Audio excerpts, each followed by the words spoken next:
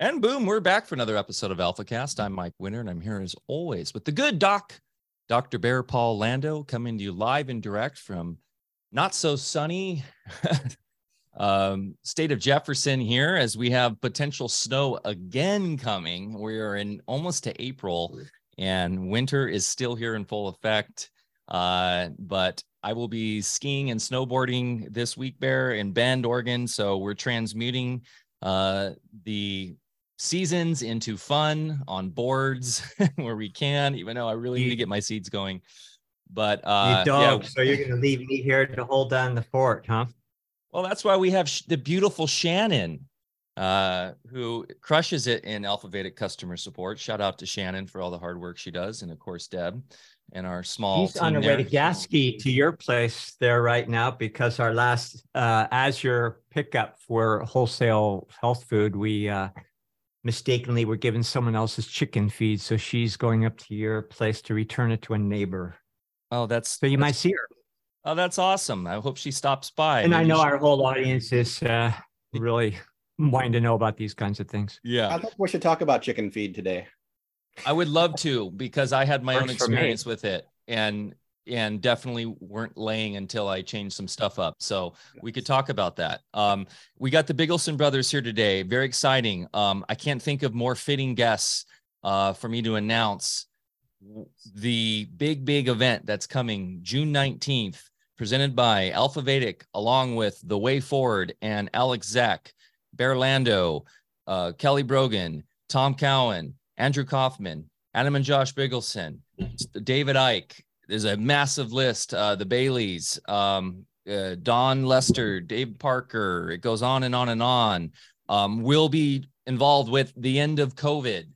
I said the word. We're not, like, the event itself has a buzzword that might get us a strike, but you can go to theendofcovid.com and sign up to be alerted when it goes live, to register for free. This is going to be the summit to end all summits. And it's not even really a summit. It's an educational platform to walk you A through Z on understanding how our bodies work, how the function of the terrain, and how essentially all this nonsense needs to stop, so we don't, so humanity doesn't fall for the next psyop. We'll leave it at that. So too late, already have. And excited to have the Bigelsens involved with that, because they are doing very, very important work. Really, as we were talking about yesterday, Bear, they are some of the few in the world that come from the old microscopy world, which we'll be touching on today. Very, very important stuff. Also, just a couple other things. I will be playing and DJing in Nashville June 3rd and 4th at the Cause Fest, Rebels for a Cause. And you can go to alphavedic.com/rebels to get more information about that. And it's going to be, Cause stands for Creative Artists Uniting for the Sovereignty of Everybody, or of Everyone.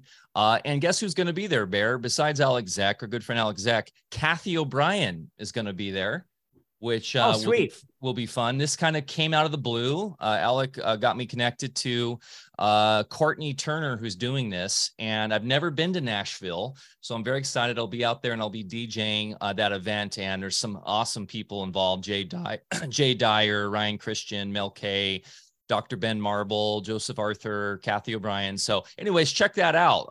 Always love coming to these kind of events, meeting people in person. Really important to be in real life, meeting people, hugging, continuing that community growth. So look out for that. And then, of course, Music and Sky, it is selling out pretty fast, actually. Very impressed with the ticket sales. Go to musicandsky.com to check that out. Bear Lando being of course, the keynote speaker. Kelly Brogan's been added to the lineup, and we're about to announce the musical lineup very soon, maybe today or tomorrow. Very excited about that. To have Headflux coming, our buddy Steve, who's been on AlphaCast, coming all the way from the UK, and Bear, Don Lester bought her ticket. So Don Lester will be there. So that'll be fun. And hang out with Don. She's going to try to come up to the farm afterwards. Yes. So I'll put you in contact with Dawn. She really wants to come up and hang out at the farm. And of course, Josh and Adam are familiar with Dawn's work, of course, and David's a very, very important book. What Really Makes You Ill? One of the most important books of the last decade, I would say. Okay. Anything else, Bear, before I do a quick intro here? No, let's do it. Okay.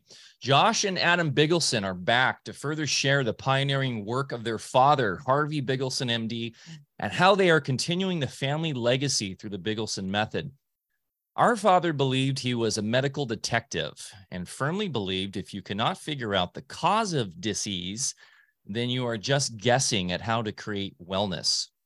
Based on 40 years of observable patterns discovered through live cell microscopy, the Bigelsen method is a way to discover the root cause of the body's imbalance while giving hope to a world too long confined within an archaic medical matrix. The root cause is not a germ. It's an imbalance in your terrain. Dr. Bigelsen learned how to interpret images created by the blood in order to understand a person's total health. He found that blood, like water, is a messenger of a person's emotion and consciousness. Imagine that from one drop of blood, you can see into how your body is reacting both physically and emotionally. You are a spiritual, emotional, and physical being, and your health is a balance of these realms. Quote, blockages from surgeries, injuries, birth trauma, emotional trauma, etc. in any one or more of these areas may eventuate in dis-ease. Depending on how long-standing and what the trauma or issue may be, your holographic blood holds the truth and the key to decoding the hidden messages within you. Eastern philosophy believes there are holograms in the eye, ear, foot, and tongue. The same can be said for the blood.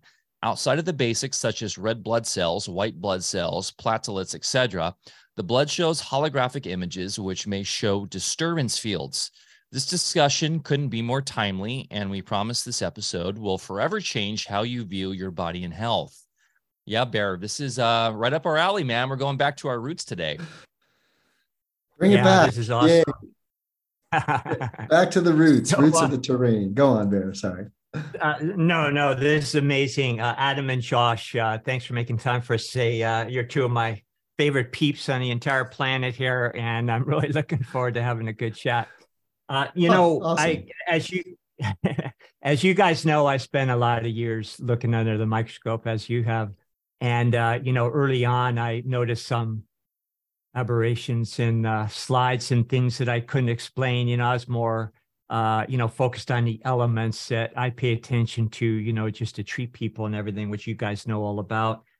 When I started seeing certain kind of imagery pop up every so often and notice some patterns, I didn't know what to make of it. Really, is it a 60s flashback? Is there something going on here or what's happening? So when I came in contact with you guys and realized that, wow, your family has made an entire science of it. And it's a perfect, what I think, marriage between science-based microscopy and alchemy, because you're really bringing in all the other elements that the old alchemists, and when we say alchemy on this show all the time, we're meaning a complete science, not some kind of woo-woo stuff. So this is going to be great fun. I'm going to throw another little wrinkle into the discussion. And Mike, I think you might be interested in this too for the upcoming end of the situation. What do we call it here? We're going to do ridiculousness. End of the nonsense. End of the coronation. Okay, I'm just trying to think of what to call this mythical organ. How about Pervidius erectus or something? But anyway, there's a lot more going on that I perceived after thousands of hours and decades of looking at little bugs under the microscope. And we were able to confirm what the great minds before us already discovered, and that these organisms provide certain functions in our body. They live within us. They're seed forms all the time. And when a particular job is necessary to be done, then certain species of these organisms would rise to the occasion and pleomorphically change into size, shape, function that would get the job done. And, that's quite a departure from the old germ theory of disease, which couldn't be further from the truth. What I'd like to add to this and my observations for what they're worth, I started writing about this, Mike. We're going to do a presentation on this, just notifying you here. And it's going to get into other dimensions of microorganisms, which is the fact that there is an actual depth of sentience with these organisms that I think we still don't appreciate, even in well-heeled bow-trained circles. And that is the fact that there is a whole microbial psychology to acknowledge. And with this, we find what I found is that microorganisms display certain attributes under the microscope: irritability, instincts, memory, reasoning faculties. They also display levels of volition. So we're talking about a real intelligence here, which I think we can take it much further than just noticing the same pleomorphic pattern of going through cycles for function, just like we see in all areas of life outside of us, within our own bodies, within our own external body. So if we could maybe get some of your thoughts on that. But for the folks that didn't see, go ahead, Mike. I was just going to say, it's so funny you say that, because we were talking before you came on about, I was jumping back into the good old Antoine Béchamp this morning, The Blood in the Third Element, which we can bring up a little bit later. But he specifically explains how his microzyma theory is that the microzymas are actually different in not only in the different organs, but in the different animal species, and that as the progenitors of life, they have different sort of behavior, characteristics, personality. And so I'm thinking, like, those are the little essences of life. And AI and all this nonsense about, AI taking over the world, how can that ever be self-actuating if it doesn't have the life principle of those little microzymas in it, which, as you're hinting at, Bear, are the really important fundamental aspects of really consciousness. Yeah. So let's get into it. We'll start with maybe just getting a little background from you guys for folks that didn't see our part one. And, by the way, I'm in kind of a mood today, so forgive me. I just recently heard somebody really taking bioterrain theorists to task. Now, I never like to call people out by name, so I won't mention Dell's name. But he's, continuing to put out this nonsense to keep us in the germ box. And he's started talking about bioterrain theory. Well, my friend, everything that you talk about is a theory, period. Everything that I talk about when I discuss bioterrain is based on observable empirical evidence. And I think that used to be the definition of science, but now, of course, empiricism has been recategorized as anecdotal and, just dismiss, what you see with your own eyes. So I would say to our friends out there that are still considering it a theory, Dell, until you have spent the hours looking at these things under microscopes, until you've managed cases and brought to the table modalities that actually treat the body, for the real issues, the real causative factors at hand, then you really don't know anything about bioterrain and you have no business talking about it. And Del, here's another thing. I would really like to invite you on our show and let's have a discussion about it. I'd love to, just, again, have a nice, calm, enlightening discussion and see how much you know about bioterrain theory. And then let's just contrast it with your theories. I'm tired of all this BS. Hey, Adam and Josh, let's talk a little bit about, thank you, I feel much better now. So let's talk a little bit about your background, how, you got into the situation. And more importantly, we want to bring our audience up to breast with what you're doing now at the Bigelsen Academy. You're doing phenomenal work, and thank you. So Take it away, gentlemen. Cool. And I wanted to, we did a webinar yesterday. Josh got to talk a lot, so I'm going to talk first. And I'll say this real quick, guys. You know, this for us is very simple. This is not a theory. These are the laws of nature. This is, and we want your help. This is the terrain paradigm. All right. There is no question. We had Alan Williams, regenerative agriculturist, on a webinar of ours. This guy has 1,500 head of cattle and no veterinarian on staff because his cattle do not get sick. All right. This is the way nature works. We asked the gardeners, the farmers. He has no idea what we do. We said, do you see accidents in nature? No. Does everything have a purpose? Yes. Does nature do anything in vain? No. All right. So let's bring this back to those basics. And I appreciate this. This is where we are at. We're trying to keep things simple, that KISS principle, keep it simple and sustainable. So yes, for people that are, questioning what we're talking about, I love to say Dad was 25 years of clinical success with this paradigm. All right. So if people want to argue, there's adamant ignorance. We have, not that we have people that are alive, but I looked up chronic diseases the other day, the list, which by the way is a definition. A doctor labels you with a chronic disease because he can't help you. So they just say you're chronic. Well, I look at that list and how many of these things did we work with, Josh? Did Dad help? Many of them. So chronic by their definition. You want to come hang out with us? We have different things to talk about. So basics. And yes, in a mood, I support your mood, Bear. Let it out, right? We have to do what we have to do. And if we hold on to it, we get TMJ, right? For people listening who has TMJ right now. We have done quite a bit of our background experience, which is great. And I can do a quick, we can talk about Dad's history for hours just on that.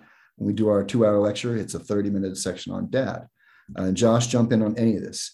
Our father was an eye surgeon initially. He was very high functioning. At a young age, he decided he wanted to cure cancer at the age of 8. And grandma said, you can't do that. And he said, why not? That's what doctors do. So he went on in life, and he was a small Jewish guy in inner city New York with a big chip on his shoulder. He wanted to play football. They wouldn't let him try out for his high school team. When he was a junior, they let him try out, and he became the captain of the football team. So there's a little resonance with Bear and the whole football experience, right? So he did cool things. Well, he really was there to prove something. Okay. He went on to medical school after only 3 years of college. He was accepted. In medical school, he asked questions and they said, read the book. And he said, I think the book is wrong. So he also said the first year they taught him what a normal body was, the second year what an abnormal body, but never taught him how one became the other. They also did something the first days, first weeks, where they wrote homeopathy, acupuncture, chiropractics, things like this on the board, and made fun of it and said, this is all lies, and you know all that you need to know. You will be a god after having gone through this medical school. They did that the first day of medical school. Yeah. Right. So Dad was one of those guys that said, I wonder about that. So he went on to Vietnam. He was drafted. In Vietnam, he was head of mass casualties because he was an eye surgeon and our eyes came last. So when the helicopters landed, he was the one who decided who could live and who died, who they could help and who they couldn't. So as he did this, he wanted to help everyone. His hospital in a time of war had a 98% survival rate. Awesome. He came back to the United States and he didn't see that happening in the United States. So he's questioning a lot. He saw lies in Vietnam. So he questions his government. He's questioned his schooling. Once he got out of that whole experience, he became an eye surgeon, rich. He was happy. No, he was actually near suicidal. He was not helping people. He had everything he had ever wanted. We didn't have art on our walls when we were kids. We had artists paint on our walls, right? Dad in the 70s had that big white suit, made him look like Sonny Bono, with the big butterfly collars. And people would actually confuse him for Sonny Bono. Those of you who don't know, he was married to Cher. Some of you may know who she is.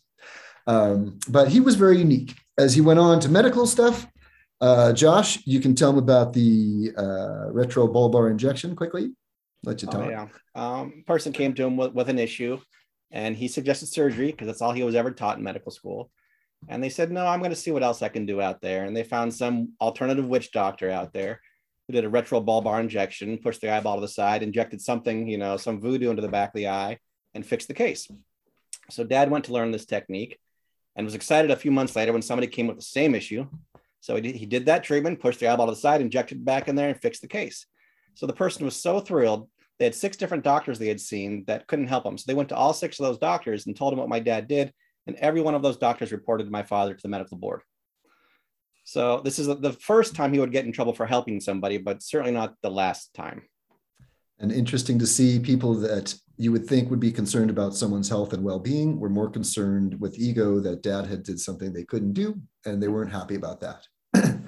So he gets in trouble for that. Life goes on. At one point, mom goes to see a psychic, and dad's not into that whole experience, but happy wife, happy life.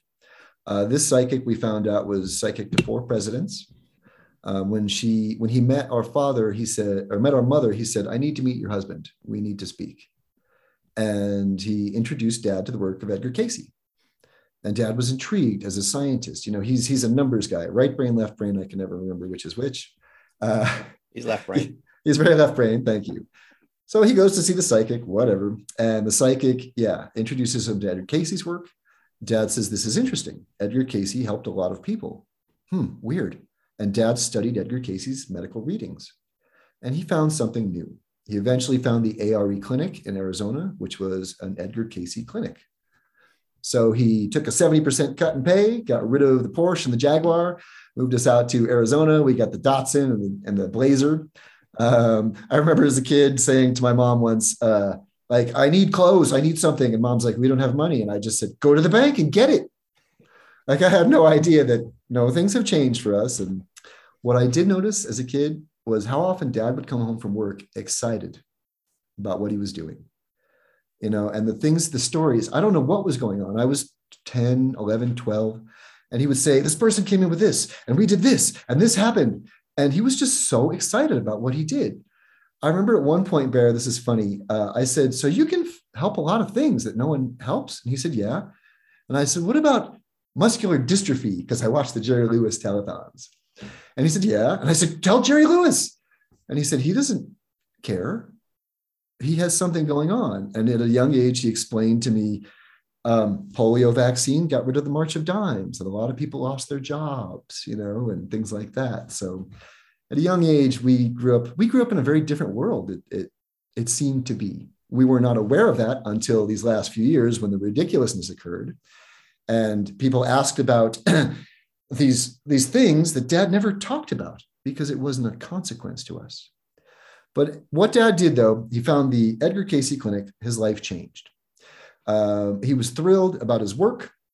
As time went on, he became very political. Arizona was the first state that had a law that separated the AMA from the HMA, the American Homeopathic Medical Association. And dad co-authored that law with Bruce Babbitt. So our father wrote the law that created the first homeopathic medical association in the United States and gave out the first homeopathic medical licenses. And what he did was he made sure that homeopaths had anatomy background. At that point in time in the 80s, it was like the Wild West. Everyone can call themselves a homeopath. So he did a lot to legitimize alternative medicine. He, as time went on, became attacked. He got attacked for his work repeatedly. He was brought up on charges of what, Josh? Of curing somebody illegally, and documented it in their minutes and said, "We don't care that you cured the patient. We care that you didn't do it our way scientifically." Charges of illegible handwriting. He said that one of the few things he learned in medical school was how to do a lousy signature. They actually taught him that. So your signatures could not be tracked. Right. Yeah. And it was interesting. He brought up on charges of illegible handwriting. This is important, people. This is one of those little seeds. Okay. Ridiculousness has happened. Will I listen to anything they have to say? No. Documentation that they do not care that the person got better. That's important. Medical Conspiracy in America is dad's book that we have out there. You can get the PDF for free, usually somewhere. So I don't listen to them. I do not believe they're out there for our benefit. All right. So meanwhile, dad is doing interesting things. Yay. He's learning natural ways. I get sick. I get mononucleosis. I'm supposed to go to college. I'm showing minor signs of hepatitis. Not good. Dad, well, actually, this is funny. Before this, Dad went on a trip around the world with Burton Goldberg and several other people to explore alternative therapies. There's things going on outside the United States that we need to know about. So Dad ends up in Canada with Gaston Naissance, looking in the somatoscope. Dad is seeing things live for the first time. He's getting chills. He's so excited. This doesn't happen in Western medicine. They don't look at live blood. So he leaves there and he doesn't know what to do. He has to get a microscope. Well, I get sick and everything happens for its reason. He finds a German doctor who is known as the Great Spirit on an Indian reservation.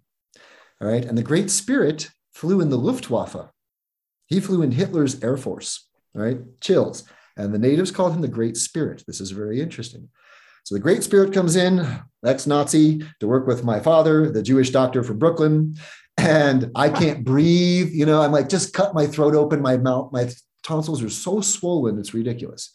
And I remember him taking this huge syringe, a horse needle, putting remedies in it, taking some of my blood, mixing it with my blood. I have to hold it in my hand and think happy thoughts while he shoots it with a laser. Then he says, say, needle this big, Jewish doctor, ex-Nazi, weird. It's like all these weird movies come to mind, you know. Injects my tonsils, injects the rest into my butt, tells my dad he'll be fine, he can go to school. The next day, my white cell count is down, like miraculously. The coloring in my tonsils and my mouth and swelling is down. I can breathe. 4 days later, I go away to college. Dad says, come work in my office, to German guy. Dr. Friedrich Ploeg then works with Dad with the microscope. So Dad's thrilled. Now there's one in his office. Dr. Ploeg doesn't teach Dad very much, but Dad studies Dr. Ploeg's cases. The Berlin Wall comes down. Dr. Ploeg leaves to find his family. Dad's lost. Coincidences we don't believe in. Silke Friedrich, another German doctor, walks in the office unannounced, 4 foot tall, red hair, cape, high heels, diamond encrusted cigarette holder, and says, I am here. Okay, she does the microscope work as well. Dad watches her for a year doing this and does not believe what he's seeing. He's very skeptical, but he's not the jerk skeptic. He wants to see for himself. Dad on one side, patient in the middle, Silke on the other side, Dad looking in the microscope, guessing, Silke shaking her head, no, no, no. Yes, yes, coaching him. At one point, she looks in the microscope, or she says to the client, when did you break your arm? He says, I didn't tell you I broke my arm. How do you know that? Dad says, excuse us, I need to speak with the doctor. He says, how the hell do you know that? She points in the microscope. There's an image of a broken arm. Dad doesn't believe this. Takes him a year to believe this. And she's doing this repeatedly. Okay. With Ploeg, we had famous people coming in. The cast of Dynasty and Dallas were in the office and things like that. So with all of this, Dad found something different. He got the microscope. He started to learn. We hired detectives. We don't know where these people learned this information from. Germany, Holocaust time, potentially experimenting on our relatives. All is well. Dad gets attacked. Clinics are shut down. Clinics are opened in different places. In the end, the final clinic was shut down. How many years ago, Josh? 5 years ago? 6 years ago? About 9 years ago now. Yeah. So, and this is all stuff, you know, but we talked a little bit about it last time. And in a lot of our webinars, our lectures, we'll talk about this too. So a dad's history is very important to us, but we've already talked about it on the show before. It's just important to know some of the background. So let's move on. Yeah, cool. Yeah, it's good background though, you know, because we do have people in our audience that may not have seen that, and just you know, your dad's history, your history growing up, I think is real germane to just set the stage for our whole conversation. So please continue. And we could do this. We have to do a documentary, which is funny at some point. That'd be amazing. It's important. You know, Dad walked the walk and talked the talk. And for people listening too, I saw Dad as a Western doctor, and then I saw him go to this other side. Josh and my sister, our sister Lila, more or less grew up in the terrain paradigm. You know, so we speak a language that seems foreign to people. We have lived this life through our father. He had 40 years of experience, 25 years successfully clinically working with people. So that story is important. And yes, it is a mouthful and a long story, and there's more details to it, but it brings us to where we're at now. Josh worked with Dad side by side for 15 years. Didn't go to medical school and even college, which is one reason he was able to learn this, because he did not have to unlearn his schooling. I think it was Kaufman or Cowan asked us, when did we first get introduced into the terrain paradigm? It's like, well, we never knew any different. And it wasn't until the clinic got shut down in 2014 where I moved somewhere else and worked with the alternative community, where I saw that I had been trained very differently. And, I went to an area where I thought the people would get it. And what I saw was a bunch of green allopaths.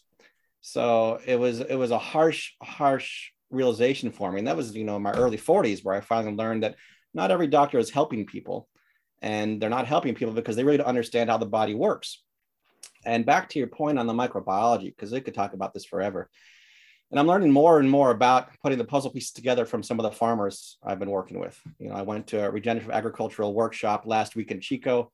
They talked this, about 99% of what they say is exactly what we say, right? The microbiology is necessary for life. There's always nutrients in the soil. If you don't have microbiology to process it, you can't do anything. We need microbiology for rain to happen, and they talked about how rain comes from below comes from the soil.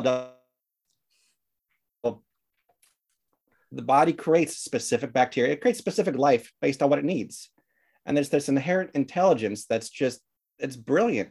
So I've come to the conclusion where I'm not sure if we've evolved or devolved from germs, because they seem a lot smarter than we do. That's funny. Yeah. Whatever type of life is there in nature is because nature designated that's what it needed. Well, and this is a big. Sorry, as soon as man interrupted that chain, now we're starting to have issues.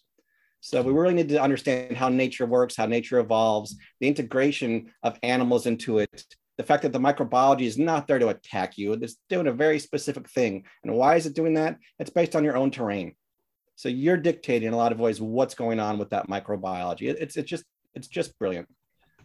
Yeah, well, and we're excited. We'll try not to jump on each other's toes right at this point, because we've learned a lot recently. What we've done has been great, and we a lot of times come on and teach, but recently we've had people and we're learning and we're connecting dots and we're excited. So as Josh did this conference, we brought Alan Williams on. He had no idea who we are and what we do. Josh has gone to the conference. He went again and brought some of our students. So the gatherings are happening. This is the most important thing, is us really coming together physically, okay? Sharing this biofield. It's a big deal. So Josh goes though, and the simplicity of the seeds.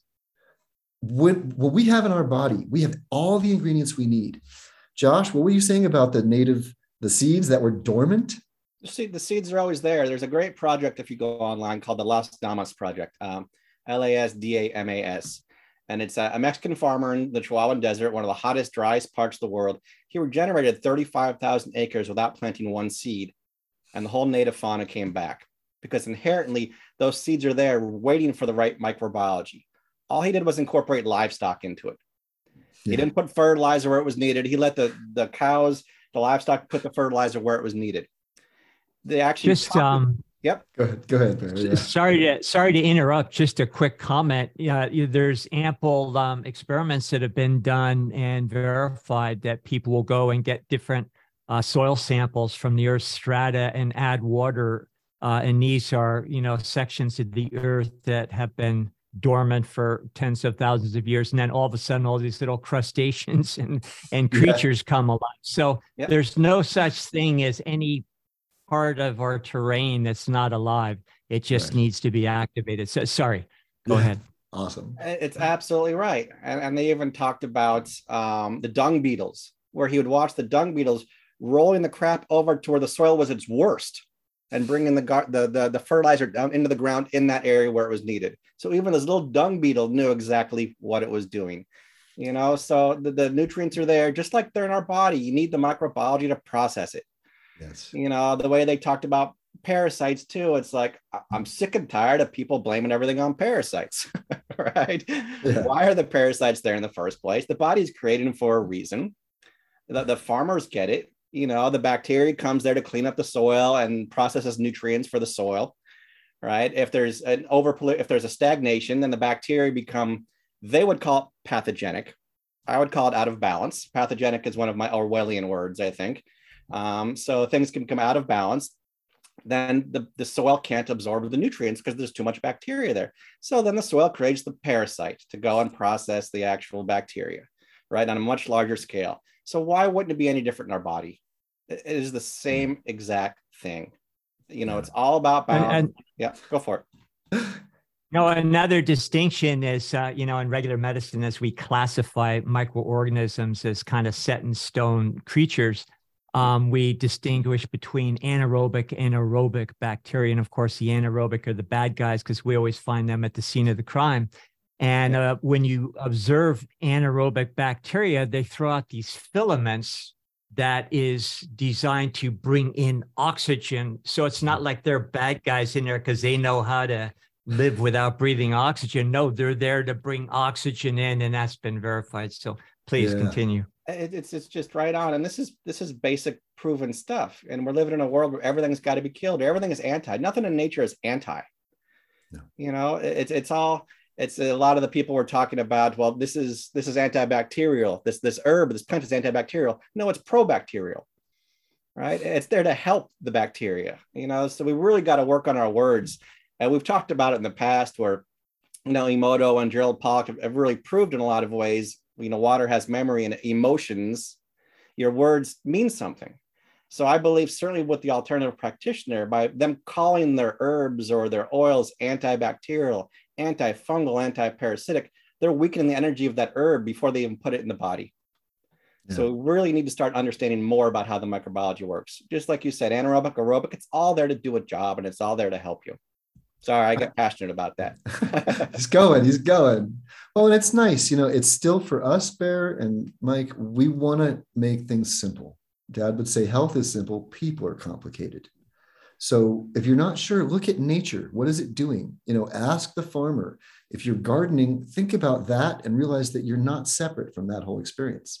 So we have strep within us right now. We have all these things, right? And you can test with any kind of test you want that'll figure out, you can be tested for everything and anything. Why do we not have strep throat? Because of what's going on in the terrain, physically, energetically, emotionally, spiritually, what's going on all around us.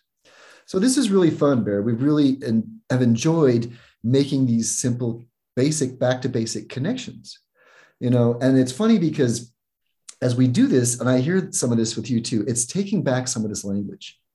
All right. You know, Marcelina Cravat from the Turin movie, she was saying, we need to change, you know, the V word. It's like, no. We need to explain what's going on. It's ours. It's everybody's. You know, we can't, this is about this all working together in some way, shape, or form. You know, good, bad, and ugly, it's part of the terrain. And I am grateful for this whole ridiculousness because it's really made people conscious of their health in a huge way. And the people that are that get it, they get it. The people that don't, okay. The ones that aren't sure, there's like they're coming over to where there's places that make sense. So we're good at this point. Well, let's do this because we can just get on a roll and keep on blabbing. So we want to know what you guys want to talk about. I'll finish up with this: that one of the best quotes I've heard recently was from a farmer, and he said, "Regenerative is not prescriptive; it's adaptive." Yeah. And it was such an important quote there. You know, it goes back to Lamarck and everything that we teach. You're not going to fix things with a protocol. You're not going to fix things with a prescription, whether it's a vitamin or whether it's a pharmaceutical. So, but we could roll for hours, guys. So let us know what you guys would like to talk about here. I got things to talk about. Go on. Yeah. Well, I think this is a fantastic start. And as you guys know, I'm a full-time farmer these days, and it was just a natural extension of medicine because it really is the same exact principles. And in both biotrain medicine and natural farming, things either work or they don't. And that brings me back to, what I always talk about with a lot of these theorists out there that are trying to figure things out is all you have to do is roll up your sleeves like any tradesperson and see what works. It's that simple.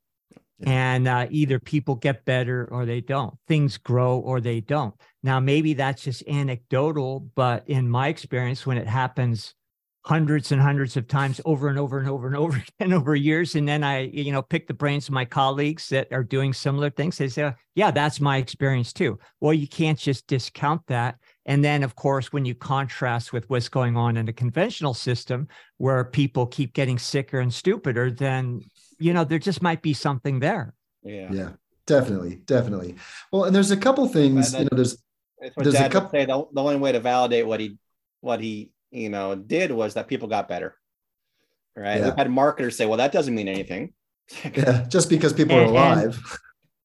And let me ask you, any of the clients that your dad treated successfully, did any of them complain after they got better? Did they care how they got better? No, they were just better. Yep. And they're appreciative. And also they walk away with an expanded consciousness from the experience of, oh, yes, I didn't die like the other guy told me I was going to in 2 weeks. And in fact, I feel better than before I got the diagnosis. You know, that's all they need to know. Yes. Yes, totally. Well, we've got a new one. Like my girlfriend Anna and I are doing. Anna Maria Oliva is awesome, scientist. She's a PhD in biomedicine and an engineer. She's lectured with Bruce Lipton and Joe Dispenza and these things. She's a superhero in the Spanish world. We're doing a lecture, and the idea is, why do we get sick? Getting sick, and this is funny because you said this a moment ago. Every time you got sick, everyone listening, every single time something happened, you got better. It's not like you got sick and died once, right? Okay. So what is the deal? Why is this a bad thing? When I get sick, my body is telling me to stop and relax. It's trying to communicate with me. So I have symptoms. I don't like to throw up. I don't like to sweat. I don't like to have pain. However, that's part of what goes on to get us back to where we need to be. I hurt my thumb. My thumb hurts. When there's pain and it's itching, it's recovering. And maybe I needed to relax physically a little bit. Maybe there's something spiritual to that too. And looking at this differently, when the children get sick, Anna noticed every time one of her children gets a fever, he lays down for a couple of days, and you know what? He grows. Like he actually gets taller. And where's the science here behind heat and things expanding or things changing and our temperature? Okay, a few degrees of temperature change, and all of a sudden the terrain changes, things change. So why is this bad? Why is it when you have diarrhea, do you want to stop that crap up? Your body wants to get it out, right? So we really need to think about that. Why do we get sick? And is that a bad thing? All right, changing the words. And also, there's a couple of things. I got a couple of videos, Barry, I'll show you that I want your thoughts on as he runs away. To connect dots, okay? We talked with Gerald Pollack, and we learned a lot about water. We've had our head on a microscope.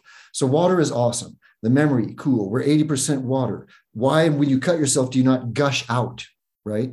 So that's interesting. It holds memory. Water creates energy. He's showing us water lighting a light bulb. That's interesting. Water moving through these naphthalene tubes and creating energy. Well, we've got tubes. We've got water. It's creating energy. All right. He's talking about light creating energy. Anna's talking about piezoelectricity and the feet and the bones creating energy, right? Oxygen's important. There's no talk of symbionts. All right. If we do this, and this is a new thing of mine, guys, I'm going to lay puzzle pieces out. Okay. What can we do to put these puzzle pieces together? I can see it. I try to push and I can't. So we have learned through Dad ideas like platelets are a plant that lives within us symbiotically. There's no human DNA in a platelet. If it's a plant, well, don't plants inhale what we exhale and exhale what we inhale? So is there oxygenation happening? Well, John Stuart Reid did an experiment with blood isolated. They were singing to it, and it was changing. And I was on with Kaufman. He talked about this, and they saw the kinetic images. They saw, geometry in the blood. They stopped the noise, and the image was still there. So the coloring of the blood had changed. And Kaufman says, wait, so hemoglobin, in science, it's oxygenating. And he says, yes, we measured it, and the oxygen levels go off the charts. Okay, so now we have light creating energy.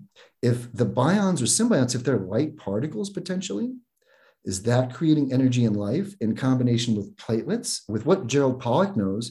I mean, this is the deal now, guys, is connecting these dots. This is the jam session. Bear, you get deep. And guys, you'll laugh at this. We had Bear on our first School of Health webinar and asked one question within the first 5 minutes. I went, uh-oh. What's he talking about? Like science. I was like, oh my God. but it comes back down to some simple understanding still. So for you, Bear, when I put these puzzle pieces out, we know symbionts, we've observed exosomes, stem cells. I know in the bone marrow, Josh, the red cells are created. We have symbionts that help create who we are and help us decompose. Where do the exosomes come in? With the stem cells, do they give us the instructions, as we all have the ingredients to be who we are?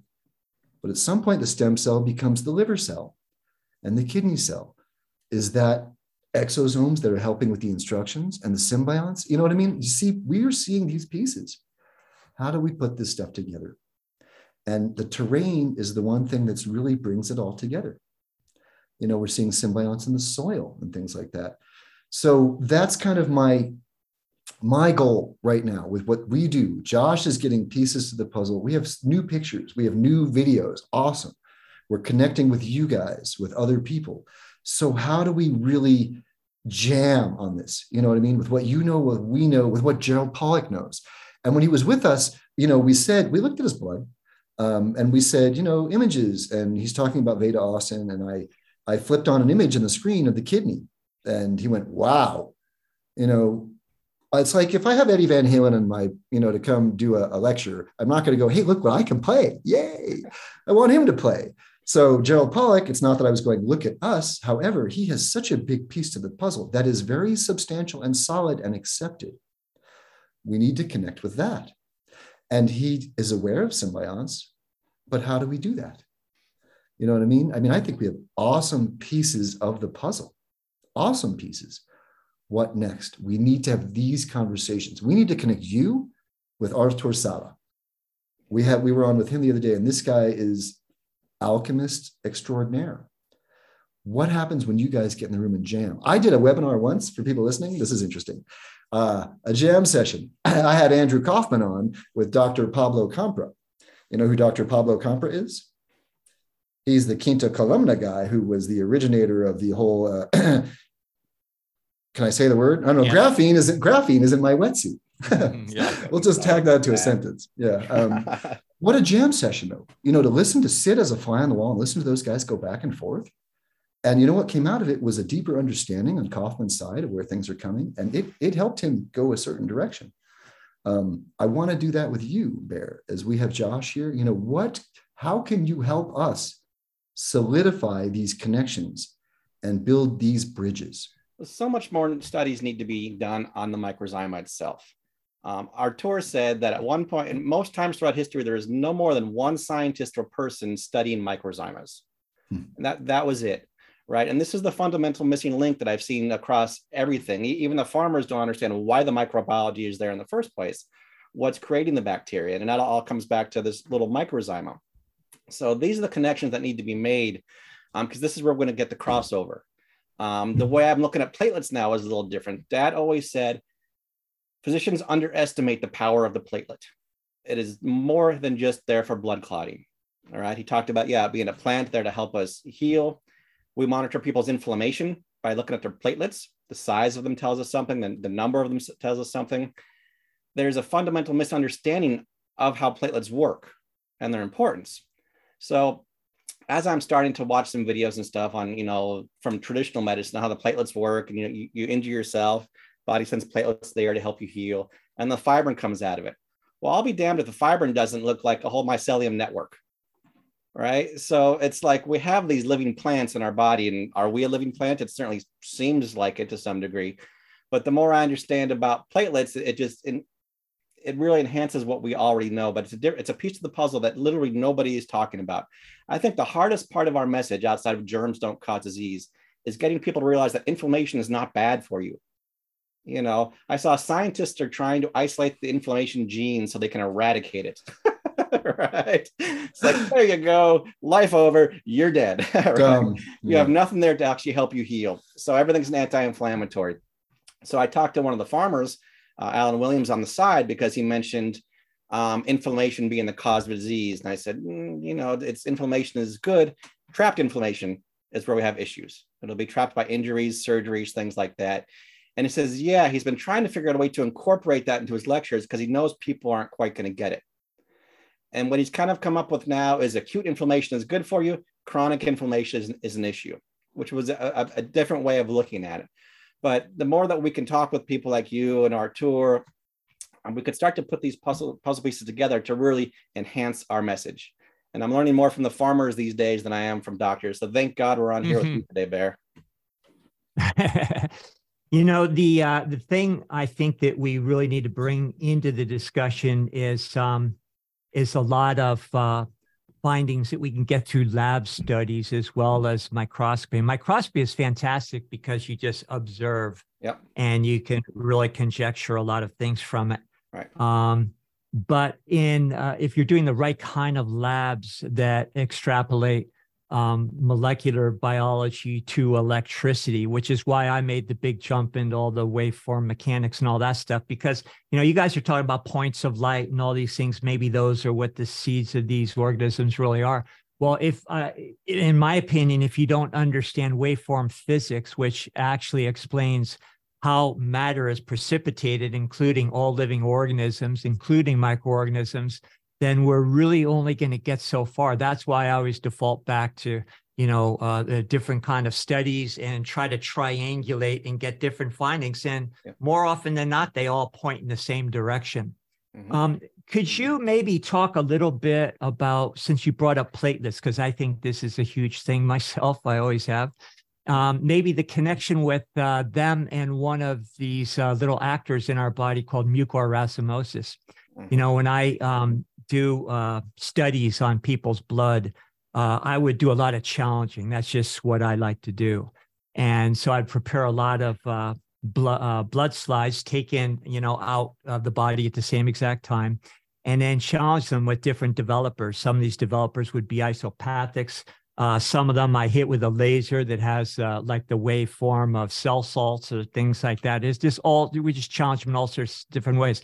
We challenge the body that the blood just came out of, do things to the body, watch, you know, the changes. I know, you know, we talked about all this before, but now mucorracemiosis, when I would put a developer of mucor preparation on a slide, then it would immediately develop and see if I was dealing with a mucor terrain. And in that case, you know, you just see all this fibrin pop out and everything. It just looked like a bunch of cobwebs. And usually those were with people that were, you know, having issues related to microcirculation and so forth.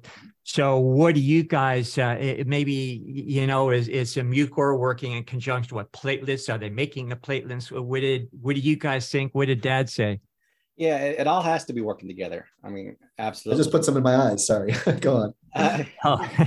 For those of you who don't know, it's one of the greatest remedies there is. And it's an innate germ that we've got in our body at all times. So it's literally, I've watched Dad pull people out of heart attacks and strokes with that. So it's got to do with opening up the capillary circulation. All the time. Yeah. And instead of taking baby aspirin, maybe take a couple drops of mucor every day, right? Yeah, Sorry, go ahead. You think I know, preacher to the choir, Bear. One of those things, no matter where I go, it's in the car. Everybody I meet, here, keep this on you. You know, it's just a wonderful remedy. But yeah, it's opening up the capillary circulation. So if your circulation or your vessels are off, then, you know, they're going to blame it on platelet coagulation and things like that. So inherently, if there's a weakness, the body's going to send those platelets there, and then the fibrin will come out to start to patch up those areas. Or you could just take the mucocele to smooth out those vessels to begin with, and that's going to keep things moving really smoothly through there. There has to be a connection with it. You know, I can look at the way the blood decomposes, and that tells you whether you're going towards, you know, whether you need a mucorracemiosis or whether you need something on the opposite end there. So that's an easy way to see it. But yeah, absolutely. If you've got a high fibrin, you know, which is basically the blood is breaking down, the body's breaking down, your circulation is probably going to suck, and you're going to be low oxygen. So you're going to need more mucor to develop at that point in time, which is where we'd introduce the mucor, and hopefully that gives the system a bit of a jump start. Because even with the nudge. Can you guys give a little definition of mucorracemiosis for those in the community or in the listening that have no idea what this is? Got a dictionary? No. Yeah, it's one of our isopathic remedies, which Bear is really familiar. He might be able to better explain the science behind it, but basically it's the waste product of the actual mucorracemiosis germ. So just like they say that mucorracemiosis is like a weedy mold. From what I remember, they call it a mold. Well, it's a fungus. Fungus. It's a fungus. You know, they would call it a mold because it's a bad thing, but no, as we know in nature, a fungus is there to do a very specific job. So yeah, the isopathics, you can either get the waste products of bacteria or the waste products of a fungus, and he would usually use one of each, at least on each person. So the bacterial is more of an acute condition, and the fungal is more of a chronic condition. So it's very simplistic. Mucorracimosis is one of those things that opens up your capillary circulation. On the opposite side of things, you can use notochel, which is the waste product of penicillin, and that dries up your capillary circulation. So it's the exact opposite end of the spectrum. So if you give them together, this is like true biohacking. This is how biohacking actually works, right? Where we're taking what the function of the terrain via the pleomorphic cycle and applying that in a way to speed up resolution. Absolutely. And I think, yep, go for it. No, I was just going to say, we're talking about anti-inflammatories and everything. Well, why do things hurt? It's because there's a lack of oxygen, circulation is compromised. There's a buildup of, acidic byproducts and things that make your tissues hurt. So now you take Mucor, which was a very good, even an acute remedy that I used to use for, different aches and pains. And I'd even use it topically, worked beautifully. Yep. And you improve the microcirculation. It clears out all the acidic debris and everything. Things stop hurting. So it's just another verification that maybe there's not something in there causing inflammation other than you've got a frickin' swamp. Yeah, absolutely. Right. I think the indications on the box too, the isopathic remedies, once they hit the United States, have indications on them that aren't necessarily what they're used for. Yeah. Preferkeel, which is one we use for the gums, says for relief of external anal itching. Rectal itching. People are going to rub this on my gums. Well, but Mucor does say for arthritis on the box there. But yeah, it's one of those things that, and I wouldn't call it an external input. Too much of medicine and farming these days is based on an external input, whether it's people taking their vitamins. One thing I like about what you're selling, Bear, is you're not really selling vitamins and supplements. You're selling things that you grow. You're selling parts of nature is what you're doing, as opposed to having some lab extract what they would call a vitamin and give it to you. So with these germs that we were using, most of them are in our body at all times. So you're not introducing anything that's foreign into the body. And the way they get in there and regulate is just beautiful. They're not attacking anything. They're just regulating things and helping the body helping the terrain. Sorry. Yeah. And I'll just say about the inflammation, like for me, I've had some really bad inflammation in my hand here from all the years of computer work. And, that would be called chronic. And the thing that's helped it the most, and I think it's just helping the terrain heal faster, I guess, is surfing because of the cold water, because I surf in 48-degree water up here. So that is interesting, right? That cold, and maybe it's also the water and the salinity and all those different elements. I found like I've done all this different stuff, and literally one session of surfing totally takes all the inflammation and pain away. Yeah. So it also could have something to do with just having some fun. Just going to say that, Bear. How relaxed are you when you're out there surfing? Come on. This is good. This is physical. This is energetic. This is emotional and spiritual. Like surfing, you are in perfect symbiosis with nature. Your wrist is moving with no resistance, depending on what's going on with water. That's the best exercise. Swimming, you're free and you're having a blast. I mean, come on. This is the deal. Why do we get sick? We're not just biochemical. All right. We're not just physical. We're much more than that. Yeah, that's good stuff, Mike. That's really awesome. It's so simple. Okay. This all day is not fun. Yeah. Right. It's not a great position. We're not potatoes. We're not supposed to be vegetating. We're supposed to be moving, using it or losing it. So really simple that way. And what Josh said is interesting with us still. I asked this question. I have all the gold. I have the isopathics. I've got the stem cells. I've got the cell therapy. I've got exosomes and stuff. I take nothing. Why? Because I've done this a lot. I've walked my walk as I talk the talk. And what I need, I get from my environment, my terrain, my food. I mean, the mucokeel experience is, and I asked Artur this, it's like, why, if our body creates it, would our dad give it to you? Well, Dad would say, sometimes it's just that gentle nudge. These are isopathics. There's minute doses. All right. And biohacking is interesting, Mike, because it's If you know what's going on, you don't have to introduce really anything or just that slight thing. Someone actually at once, who was it, Josh, or doesn't make a difference, took one of our remedies, our cell cocktails that we would cure people with. No one cures you, no one makes you sick, and analyzed it. And it was just water. Okay, well, we're just into placebos. No, we're not into placebos. It's vibrational. It's minute doses. And Dad realized when he was diluting, things were getting more powerful. So simple. We used 7 isopathics. These are things that your body creates. Artur showed us in the pleomorphic cycle. I think you showed us some of this, Bear, too, as well. The symbiont morphs into mucocele, nuclear osmosis, into what we need. That's beautiful. We have everything. We just need to support it physically, energetically, emotionally, and spiritually, all together. And then, Josh, you go.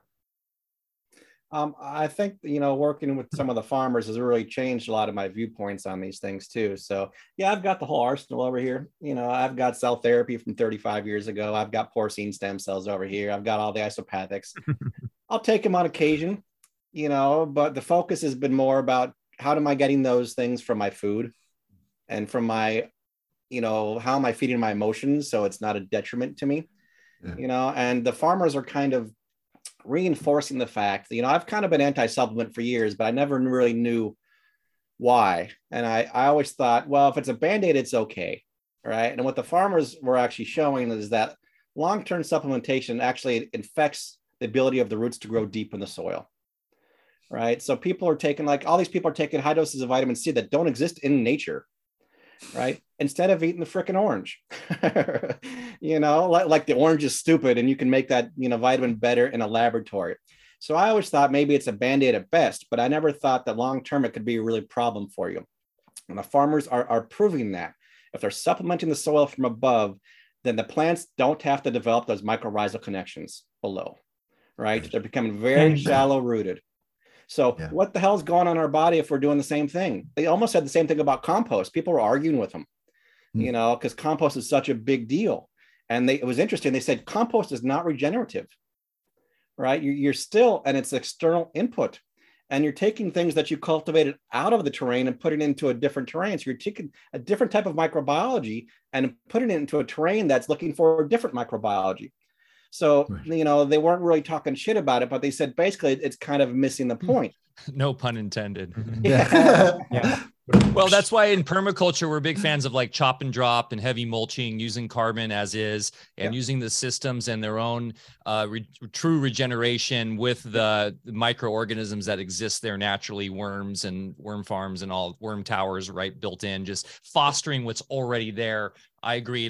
Bear can talk to this. We don't do composting on the Alpha-Veda Gardens. 1, because the bears would go to town, but 2, there's a higher understanding of what Bear calls the electrical impedance within the soil and all that good stuff with the natural terrain of it. And same thing with bodies. And that's why, I think a lot of organic farmers are really going down the wrong road too. It's like, well, I'm using organic amendments. It's like, okay, yeah, there's a time and place for all that. However, it's not about just dumping more organic nitrogen, phosphorus, or, whatever on the soil. It's about understanding electrical vectors. And in ionization analysis, you can do very precise measurements and then use just a ridiculously low amount of amendments that are not intended to add nutrition or anything, but they are intended to create a shift in the line of resistance. So now you're doing it to create a compatibility between the soil and the rootlets as far as micronage. And so not only does it work better, but also you build soil up better over time, and it's a lot cheaper. The same thing with bodies. That's why, just like you guys, we got all this good stuff and we use it to nudge. On the other hand, if you don't have a way to measure the line of resistance in the body or the soil and then operate from that understanding, which is creating coherence from the progenitor forces of creation in the first place so that they settle down. And, Adam, you're talking about homeopathic attenuations. The reason why dilution works, again, if you default back to alchemy and you understand the different energy matter continuum strata of, of the ethers, so-called, And the more dilute and the more you get rid of the physical particulates and go right to the energetic qualities, then you don't have that drag and you can just start at those higher levels, create the coherence. And then on the ground, if the person's so out to lunch that they don't have anything, then you supply some nutrition and some basics temporarily until you get the electricity right. But yeah, it has nothing to do with just throwing in, 16 grams of vitamin C a day. I got that one a long time ago. Yeah. People get offended when you talk about their supplements, though. Oh, yeah. But like you said, the way you use your things, it's creating an adaptive environment, not a prescriptive environment. Right. It's all there. It's just a question of that coherence. And it's funny because coherence is like this wooey new word. Well, you guys know what incoherent means, right? Like the whole world knows incoherent. So you're incoherent, you don't get it. That's not connecting. Well, yeah. So coherence, that's the simple concept, of all this stuff somehow working together symbiotically. And that's the bottom line is parasites attaches to a host adapts. We have a symbiotic relationship. Nature, we need the parasites. This is all part of it. So I think this is cool. I think, what should people be doing? We have some food growing, and it's funny because Anna is growing lettuce, and I love lettuce. Yeah, I love salad. It's a new thing for me, as much as I love meat. So the lettuce is getting weird. What's going on? The ants came in and they ate stuff, and it's, the lettuce is bolting and it doesn't taste good. And I started harassing her like, man, you're doing it wrong. And she says, I'm not doing anything. I threw some seeds out. And I thought, oh, that's different. That's interesting. So now we can observe and see what happens. So I encourage people, you guys are doing it. Everyone should be doing something along these lines. How do we make these connections back to our roots? Well, put your hands in the damn soil.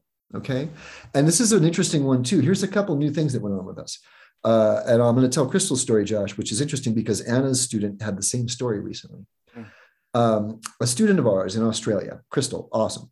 10-year-old daughter, is she 10, Josh? 10, 12. Yep.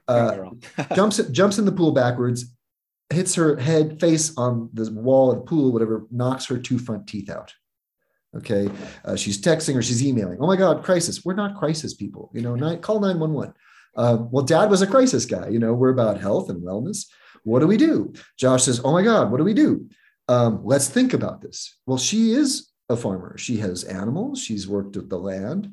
The dentist wants to do antibiotics to kill everything so there's no infection, and then they'll put in fake teeth and bolt them in there until everything just solidifies. Well, first she put the teeth back in herself. Well, she didn't. Did she do that initially? Yeah. Yeah, she put the teeth in herself and she packed it with comfrey, basically. So, well, she thought. Yeah, she used her mind she said the goats, like she had a teeth problem, dental problem with the goats. And she did little tea bags, Josh, with comfrey and cabbage. Mm-hmm. To do what? To support this growth of the bacteria. And yeah, she put the teeth back in. Were the roots there? Yeah, the roots were there. Her friends actually swam down in the pool and got the teeth out of the pool. And how basic is this? She put the roots back in the soil. Okay, well, you can't do that. The dentist says you can't do that. They're going to die. Well, she did it, and she told the dentist, put the little wires, hold the teeth there, and just do it. Well, as a few weeks go on, no, her teeth are not dying. It seems as though the roots are starting to reroot. And I said, it was funny, Anna said, oh my God, call her, text her, say, tell her daughter, do not ever tell her daughter that you can't do that. Like her daughter never heard, you can't do that. So it's happening. Now, I'm so excited. This is so common sense. You put the roots back in the soil and they grow. Dentist says, no, not going to happen. Let's kill everything in the soil. Well, story was recently, something's going on. The dentist says the roots are not, that they're dying. We'll find out and we'll keep you posted. However, Anna mentioned the story, and one of her students said, oh my God, we did the same thing. The kid's tooth got knocked out. We jammed it right back in there because the root was there, and it's fine years later. So what do we think we know? It's interesting because when we had Steve Davidson on, and if you got a chance, Barry, he's the greatest osteopath in the world, who's probably from the same planet as you and my father, just does things differently.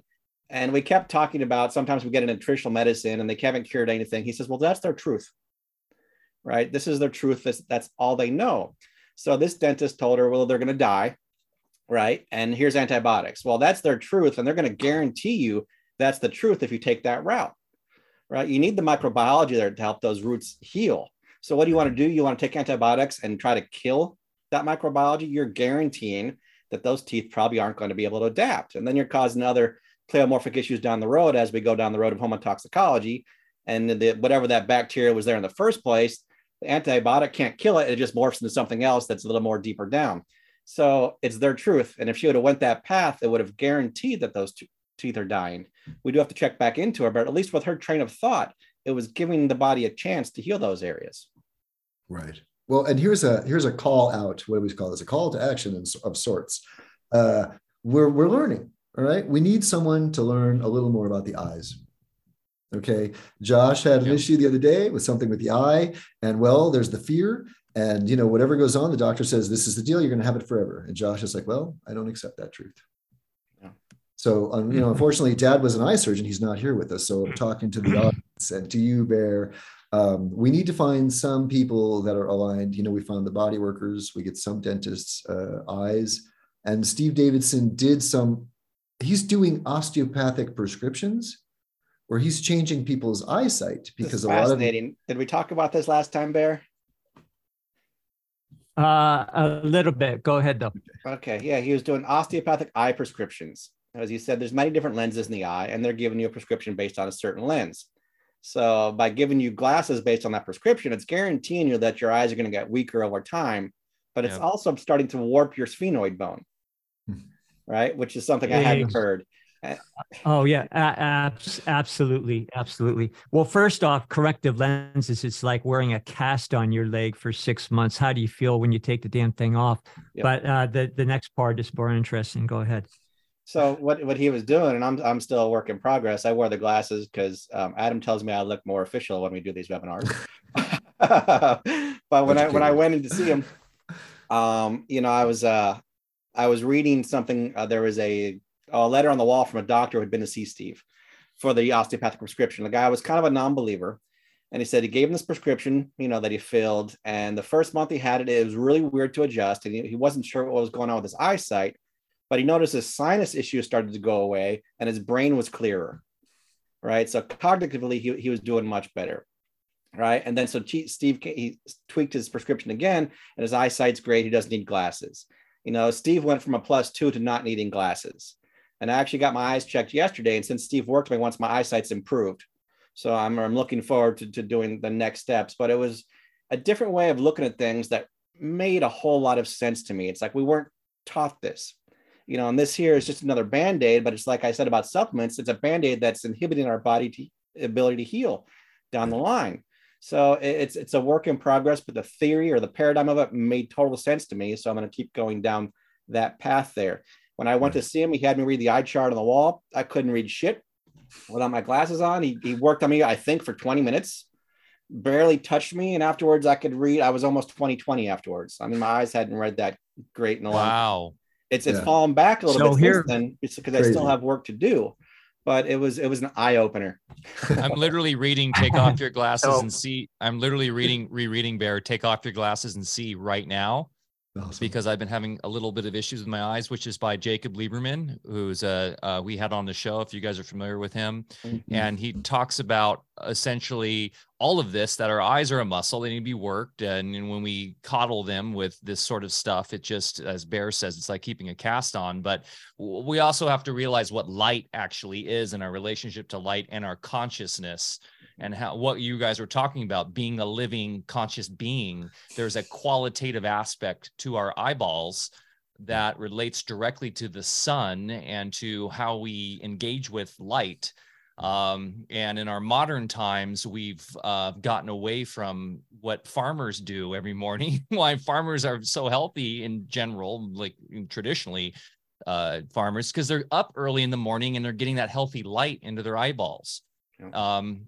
So anyways, check it out, guys. It's on our book list, alphavedic.com/book list. Awesome. Amazing. So I'm going to check that out. A couple quick comments about eyes. Mm-hmm. In the back of the eye, you have 6 different attachments, different muscles. Now, muscles are display screens for a complete neurological circuit that includes plumbing, electricity, meridian flow, and a whole bunch of other things.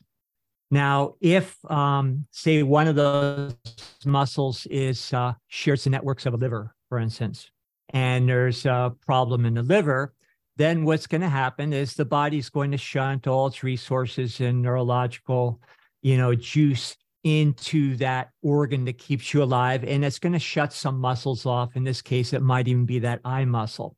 Now, those eye muscles are responsible for maintaining the perfect spherical shape. And if they oblate or prolate, then you become far or nearsighted. So in my experience, I had ways to test the eye muscles. I would, have people look in the direction that would activate a muscle. Then I would be able to test it secondarily with another muscle and with other ways, taking pulses, all sorts of ways to, again, triangulate and find out the health of that muscle. And then also, more importantly, let it lead us to that part of the body that needed the most help. And in our experience, a lot of people threw away their glasses and everything once those internal problems were remedied. And then these, and then the eye muscles were reactivated. It restored the perfect spherical shape, and the eyesight improves. It's, this stuff isn't brain surgery. Now, one more thing. We talk about the sphenoid bone. The sphenoid bone, for people that don't understand, if you take this little indention here in both sides of the forehead, if you want to adjust the sphenoid as a osteopath, which I did many, many times, it can be angled this way, it can be back this way. And we're talking about microscopic movements that make a huge difference. We're not talking about a subluxated bone or something in that extreme. But what you need to do mostly is restore motion. And, you'll be fixated in a certain motion. There are many reasons why that happens, going all the way to the psychospiritual, which we'd have to address too. Yeah. But let's look at that sphenoid bone just mechanically. Okay, if it's off a little bit, another thing in the middle of that sphenoid bone, because it's a continuous bone, it looks like a butterfly, and it continues all the way through your head. Now, there's a little indentation in the middle of it. We call it sella turcica, and that's where the important glands in the brain, pituitary and all those guys, actually rest. Now, if that motion is stagnated or distorted, then that is going to affect the entire neurology. Now, that also, you have the ventricle between the pituitary and the pineal, when you have the third ventricle that has the cerebral spinal fluid, which is why osteopathy is so important. And I know your dad was a big believer in it too. But then that also interferes with the circulation of that fluid, which then is going to interfere with the electrical conduction. Now, going back to eyes, and I'll finish up here, eyes are a neurological pole. And that part of our sensory apparatus, and there's 12 senses, not 5, but that part of our sensory apparatus is directly connected through resonance with a particular constellation, which is Aries. And that creates the whole resonance that now is going to create perfect neurology for your eyesight. And eyesight is also a two-way affair. We are receptive. That's how we see things. But our eyesight, the other polarity, is we're supposed to be projecting our vision and creating out into the world with our eyesight. We have become dormant on that half. So it also affects the ability of us just to see, real coherently, just on that one pole that's the receptive part of the pole. So that's why osteopathy, the movement of bones, the part that plays with the circulation of cerebral spinal fluid, how it affects electricity, how it affects our ability to pick up the resonance from the constellations, which are, sensory apparatus is actually an extension of in the first place. We need to know all of these things. And that's why, not only do we need to pick each other's brains, but we need to go back into the literature of folks, living back in the 1600s that knew all this shit in the first place. Right. Yeah. Right. That's, oh, thank God for you, Bear. That was, That was just awesome. You know, it's very rare that I learn much these days, especially as far as practitioners go. And, you know, all of that obviously resonated with me. You know, we talked about, I know the liver component of the eye. I know if I'm on an eye issue, there's something I'm not seeing.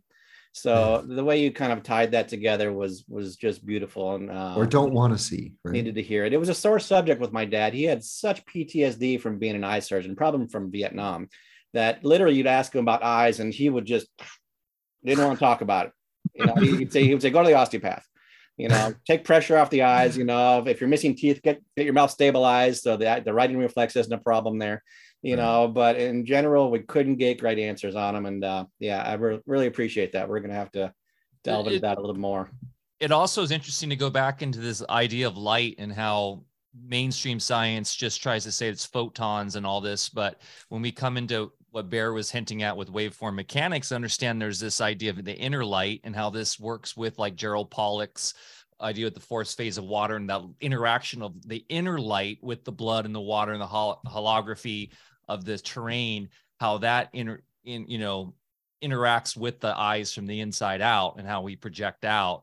So this is a really exciting where science should be going and needs to be going. Yes. I can't believe how much of a miracle or an intelligent experience this is.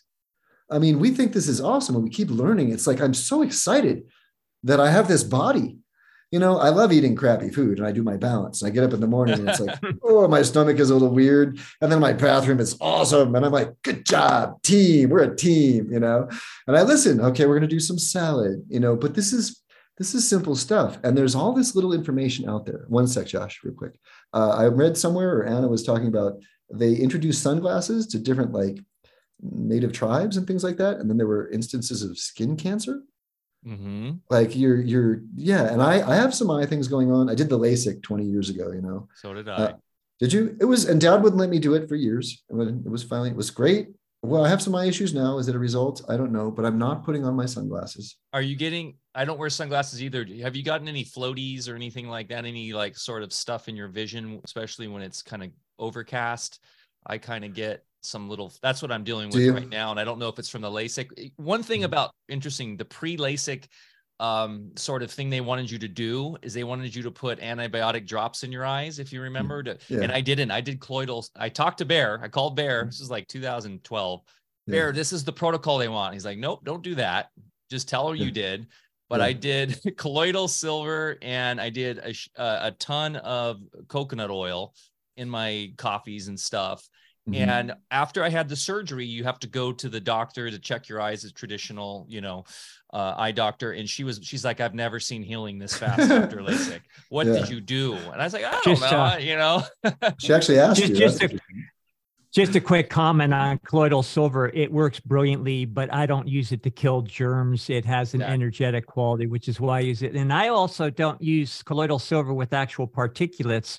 I have a technology with 4 prongs that actually creates the waveform of silver. And Mike's seen it. You put it in water. It's discovered by or innovated by a gentleman in Australia, just a brilliant guy. And we make them over on this end.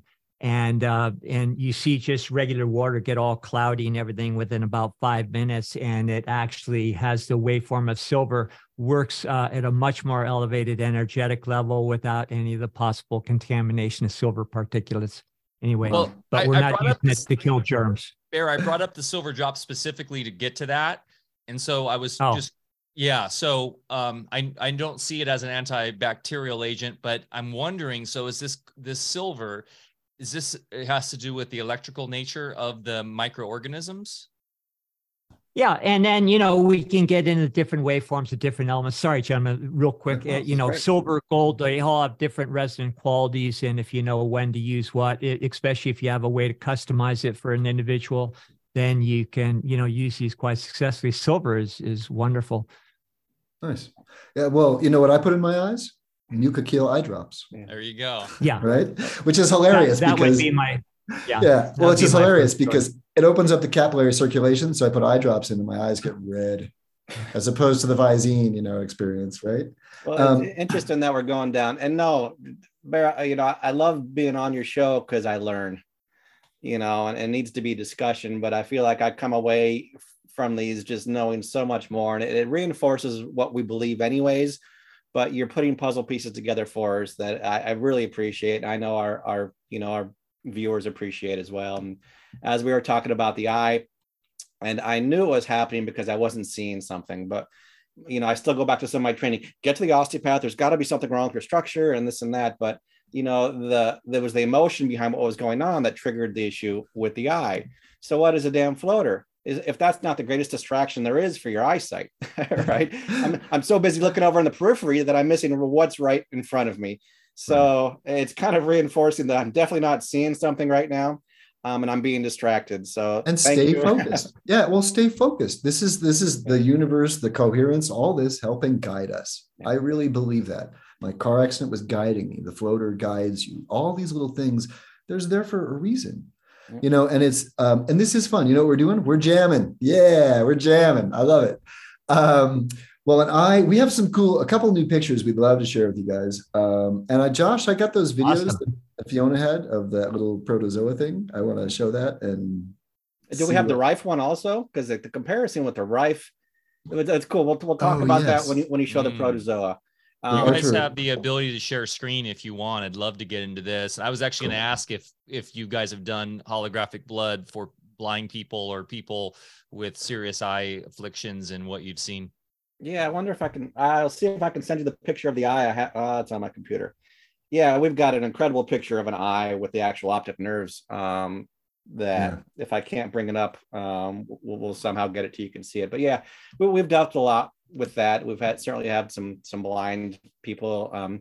Dad, as reluctant as he was usually able to improve eyesight, but he did it in conjunction with some of the neural therapy and some of the osteopathic work. And then he would talk to them about the emotional aspect of things. But yeah, it's something we certainly have worked with in the past. I'll see if I can get the picture. And for those listening right now, just so you know, we did do AlphaCast 1 with the Bigelsen brothers that we go into the fundamentals of the holography of the blood. We go over a lot of slides, the whole process and everything. So if this is new to you, please, if you even want to hit pause right now and go watch that one. I guess I should have said that at the very beginning, or go watch it after this one, because we really dive deep into the whole Bigelsen method and everything they do and how just impactful and amazingly powerful it is in terms of how it's helped people heal. And Josh, while you're bringing that up, you mentioned neurotherapy. That was a real important technology that I use very often in my clinic days. Yep. And if we understand that connective tissue is a matrix that conducts electricity, that's what it really is. We think of acupuncture as these perfect little conduits, these lines and everything. No, it's actually it's regions. The Japanese meridian therapy gets closer to the truth and also merges more with the understanding that osteopaths have. So that's why I ended up leaning towards Japanese meridian therapy rather than traditional Chinese medicine, as they call it these days. And so neurotherapy, you inject procaine, sometimes isopathic, sometimes other things, into an area of the matrix that is not conducting electricity or blockaded in certain ways.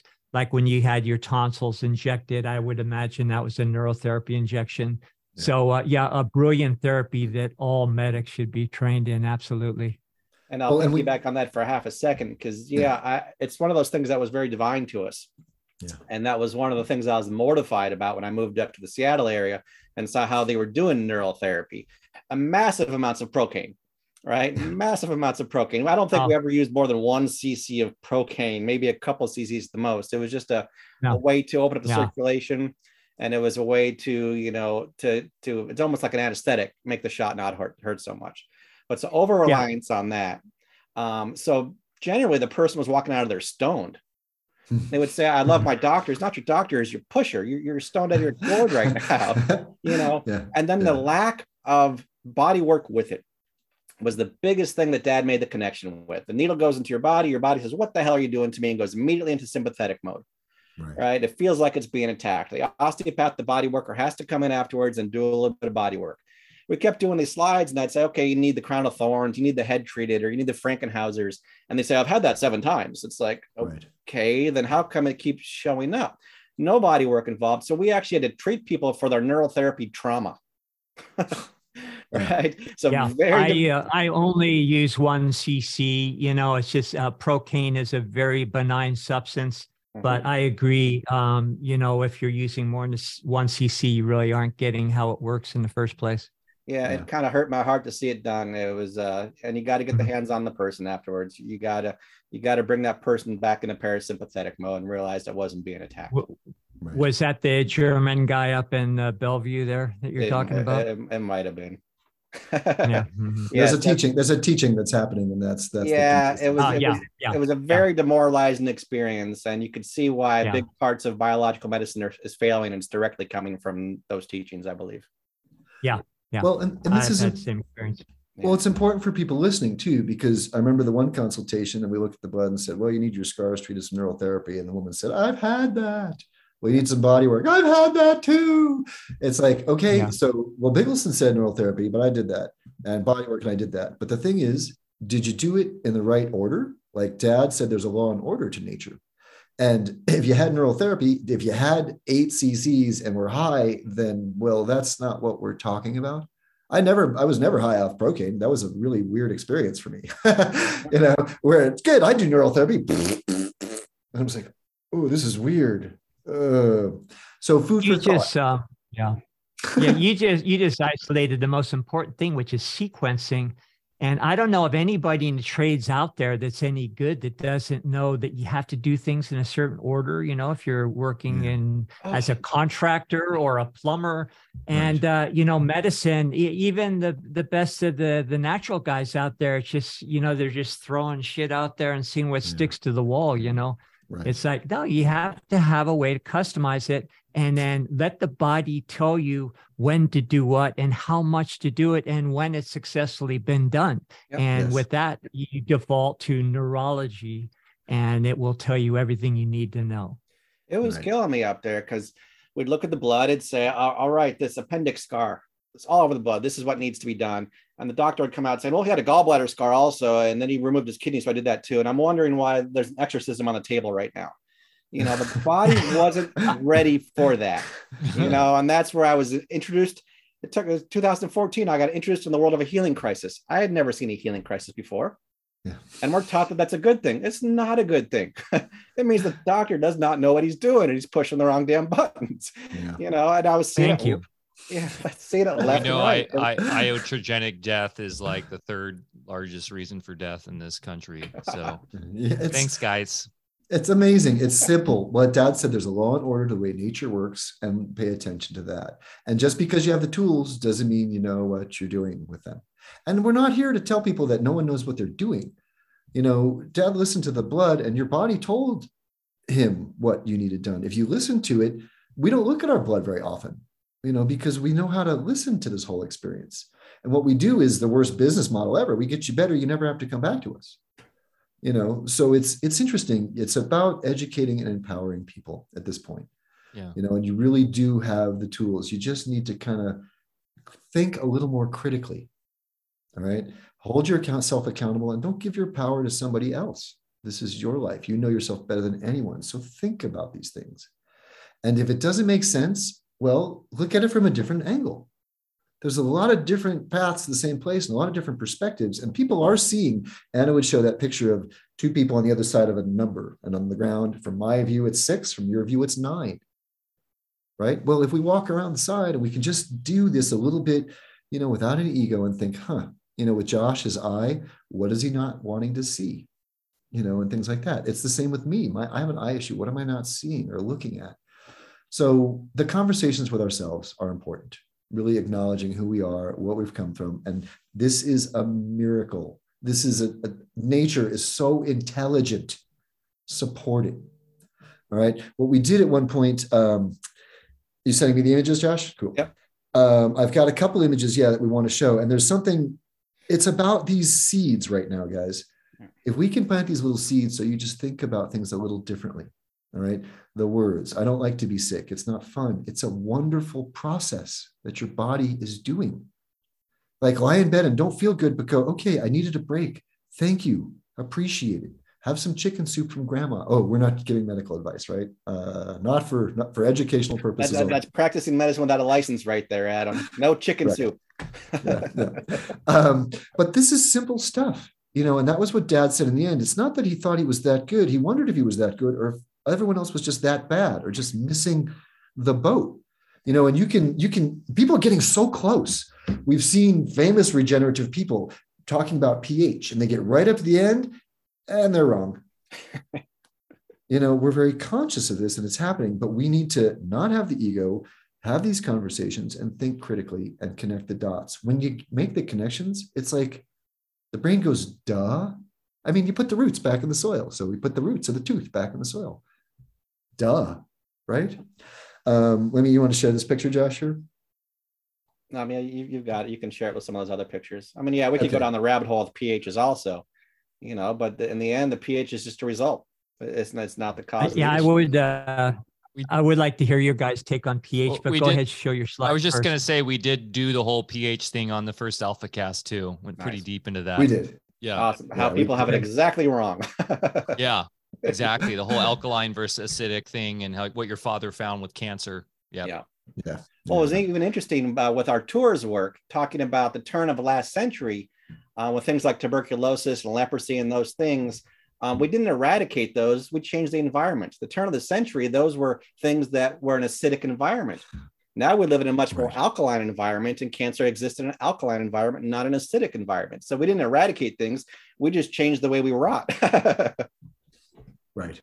Totally. Yeah. All right. I got some pictures. I'm going to do screen share here really quick. Let's see if this works. And I have a bunch of different pictures, Josh. I'll show the one you gave me first. And then you can I'll just go and narrate some of them. Okay. All right. Sharing. There's the eye we were talking about. That's interesting. So that was a really good one. And then the person had an eye issue, an incredible eye irritation. But that was one of the cooler pictures that we've had. Yep. I was gonna say I'm just gonna scroll through a couple. So definitely. And these videos at the end I think are cool. Mm-hmm. Stomach? Is that a stomach? Mm-hmm. Yep. Looks like a stomach to me. Yeah. What else we got? Oh, what's this? We're seeing so many legs and feet these days. It's insane. Yeah. It's really bizarre. Italian? Well, and it's funny because with something like this, like, you've got Eileen talking about the body electric, right? Is this all the electrical activity of the body? Like, is this a combination of meridians and fascia? This is the leg. This was the person's issue. This is a big symplas. Those cells are small around it.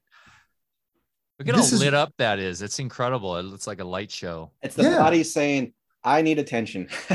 Wow. But can you see the striations too? It's like, are we seeing electrical conductivity through fascia in some way, shape, or form? And is that the microzyma coming together, lighting up there? And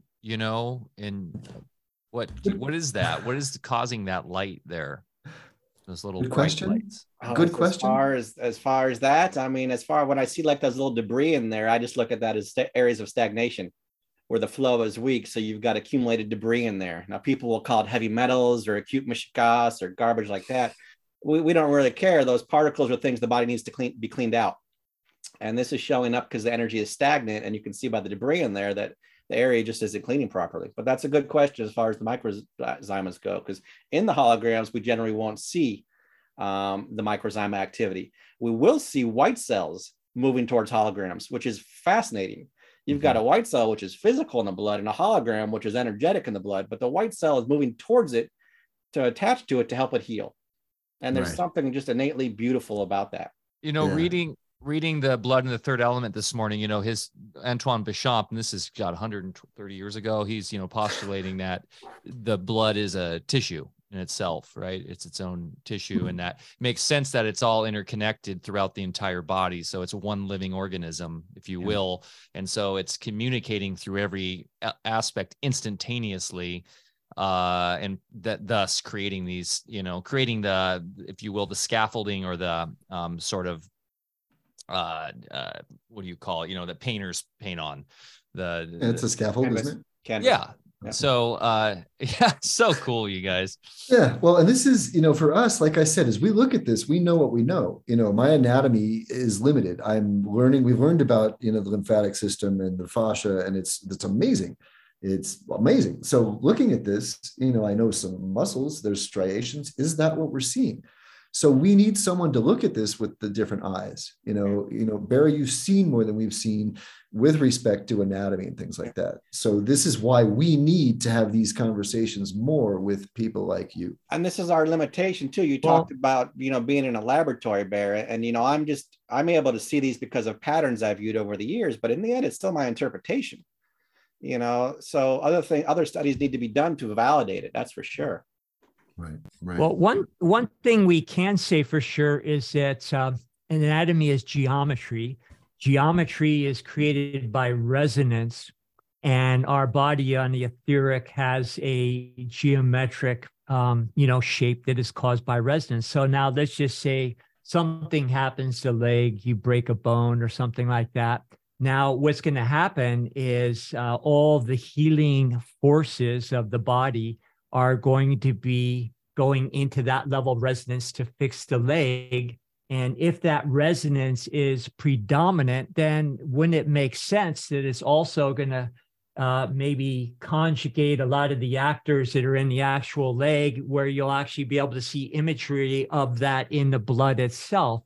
I don't think it really should stretch anybody's imagination with just a few basic principles under your belt. Right. And Gerald Pollack said that when we showed him the one kidney picture. I had to show him something cool, and he just went, wow. And I said, what do you think? And he said, it makes sense. I mean, why wouldn't this be there? Yeah. So I appreciated that from him. Well, and back to the geometry of it too, there's these little dots that you'll see in the blood, Bear, that other people have called candida or yeast or even something more dumb. Oh, right. And under Naissans's microscope, they were 6-sided stars. Perfect. Yeah. Right. I worked with Gaston. He was doing some seminars in Toronto. So I had the honored experience of working with him a little bit up there.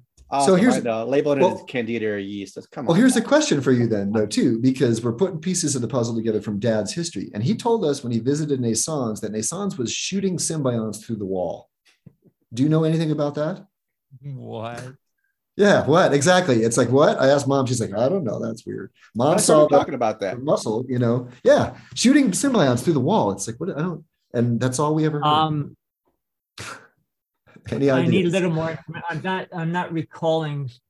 Okay. I'm not recalling it. My mind can kind of go into how that's possible. Sure. I'm not recollecting that from seminars. So can you elaborate with the wall and everything? That's all we can do. It's like we want to reach out to that camp and say, hey, what Dad was with you once, or was with him once, and it changed lives. So can we talk to you? I just remember in passing talking about Naissans shooting a symbiont through the wall. And it's like, what did he say? And realize as we grew up with this was kind of old hat for us. So it was just one of those things where we didn't question him a lot of the time. We didn't ask him more about it. Now that he's gone, it's like, son of a bitch. Should have asked him that. Let's show a couple other pictures. A few more pictures there. Chew on that one, Bear. We'll get our Twitter on that, and we'll see what we can do. Yeah, you've got my brain disturbed here. So we have coccyx, and we got our new coccyx image. That was a good one. It's nice when they really kind of match up, Wow. This one, what is this, platelets and stuff? This is like, this person had something going on. This is the eye and the nose and the mouth. This is the whole face. Yeah, you got white cells working on it too. I don't know if there's maybe a head injury. You see a little bony spot right there. This is one of those ones where, a lot of times I take pictures and I don't know what it is, and I come back to it and then I'll figure it out. And then there's a lot I don't get at all. But this one, I didn't get it initially, and I went back and I was like, oh, well, it's obviously a side view of the face, and they had head injuries and things like that. But it was one of those things where sometimes I have to file it in the back of the brain. And then usually I go back to it and it makes a lot of sense. But we do get the question a lot. No, everything in the blood I do not recognize. There's a lot in there I don't know. The answer I can usually always figure out. But a lot of the holograms I'll know instantly. Some I have to think on, and some I just don't know. Right. When Dad say you look at the blood, you look at the person, the blood, the person. And you look and you go, face, injury, and they go, oh yeah. Like they forgot to put it on the history form. You look at the history form, those legs you showed there weren't on the history form. This was a great shot there. Was his head and neck? Was their head? Is this like the Rock'em Sock'em Robot? Yeah. Looks like his, looks like his whole ear was blown out. We still have debates on whether side view. Am I looking straight on? Is it his ear that was blown out, or is it his eyes were being blown out? Front of his face that was being blown out. Yeah. But you can see there had to be a brutal impact on that neck there and that head. Yeah. But that was a fairly recent one we had. That was actually pretty cool. Yeah. This looked like a frontal head injury. One of those ones I didn't get at first either. And it's just, if you look at the face head on, you can see the whole frontal bone right there. You can see the outline of the mouth, almost the sinuses there. So yeah, head injury. And there it was in the blood. And it's been cool. We're working on a very, very basic blood video, Bear, because there's so much crap on there, with live cell analysis, nutritional microscopy. Luckily, you were trained different. We have no idea who taught Dad, but it's obvious that what we do is very different than what's being taught out there. So we're working on this very basic blood video, just the basics, not holograms. But I'm going over our database, and I've been going through 20, 30,000 pictures. So this picture is about 15 years old. And it was one of those ones that wasn't labeled, which means we didn't know what it was initially. Now you're looking back on it, and I was able to bring up the history for me. You know exactly what it was. But in the moment, I didn't. But you can see the eyes and everything on that one. It was a great, great picture. I was trying to see if I had that video from our tour. This one. Yeah. And of course, I just want to interject. You guys have, people that are new to this in the chat and listening, you have followed up, of course, and seen the actual physiological presentation of this in real. Yeah. You have to. Yes. I mean, generally, back in the day, we had the client right there. And now when I do distance consultations, I ask a lot of questions because people leave very important things off the history form or things they're just not aware of. So like the broken leg he showed initially, it wasn't on the history form. So I had to reach out to him. It has to match the client. It has to match the client, which is the only way we can validate what we're actually seeing. Right. These days, so much brain irritation, you can see the brain and the brainstem there. Looks like half of that brain is supremely irritated. I don't know what's going on environmentally, but people's brains are swelling these days. When people lost their, quote, sense of smell and taste, it's because their brain was swollen and putting pressure on parts of the brain that are controlling those senses. So it's been alarming the last few years, the amount of irritated brains that I've seen actually in the blood. Wow. People's minds exploding from all the nonsense. That's so they don't look like exploding head. Definitely. No, that's interesting. It's a pattern that we're seeing. But it always matches the client. Yeah. Mm-hmm.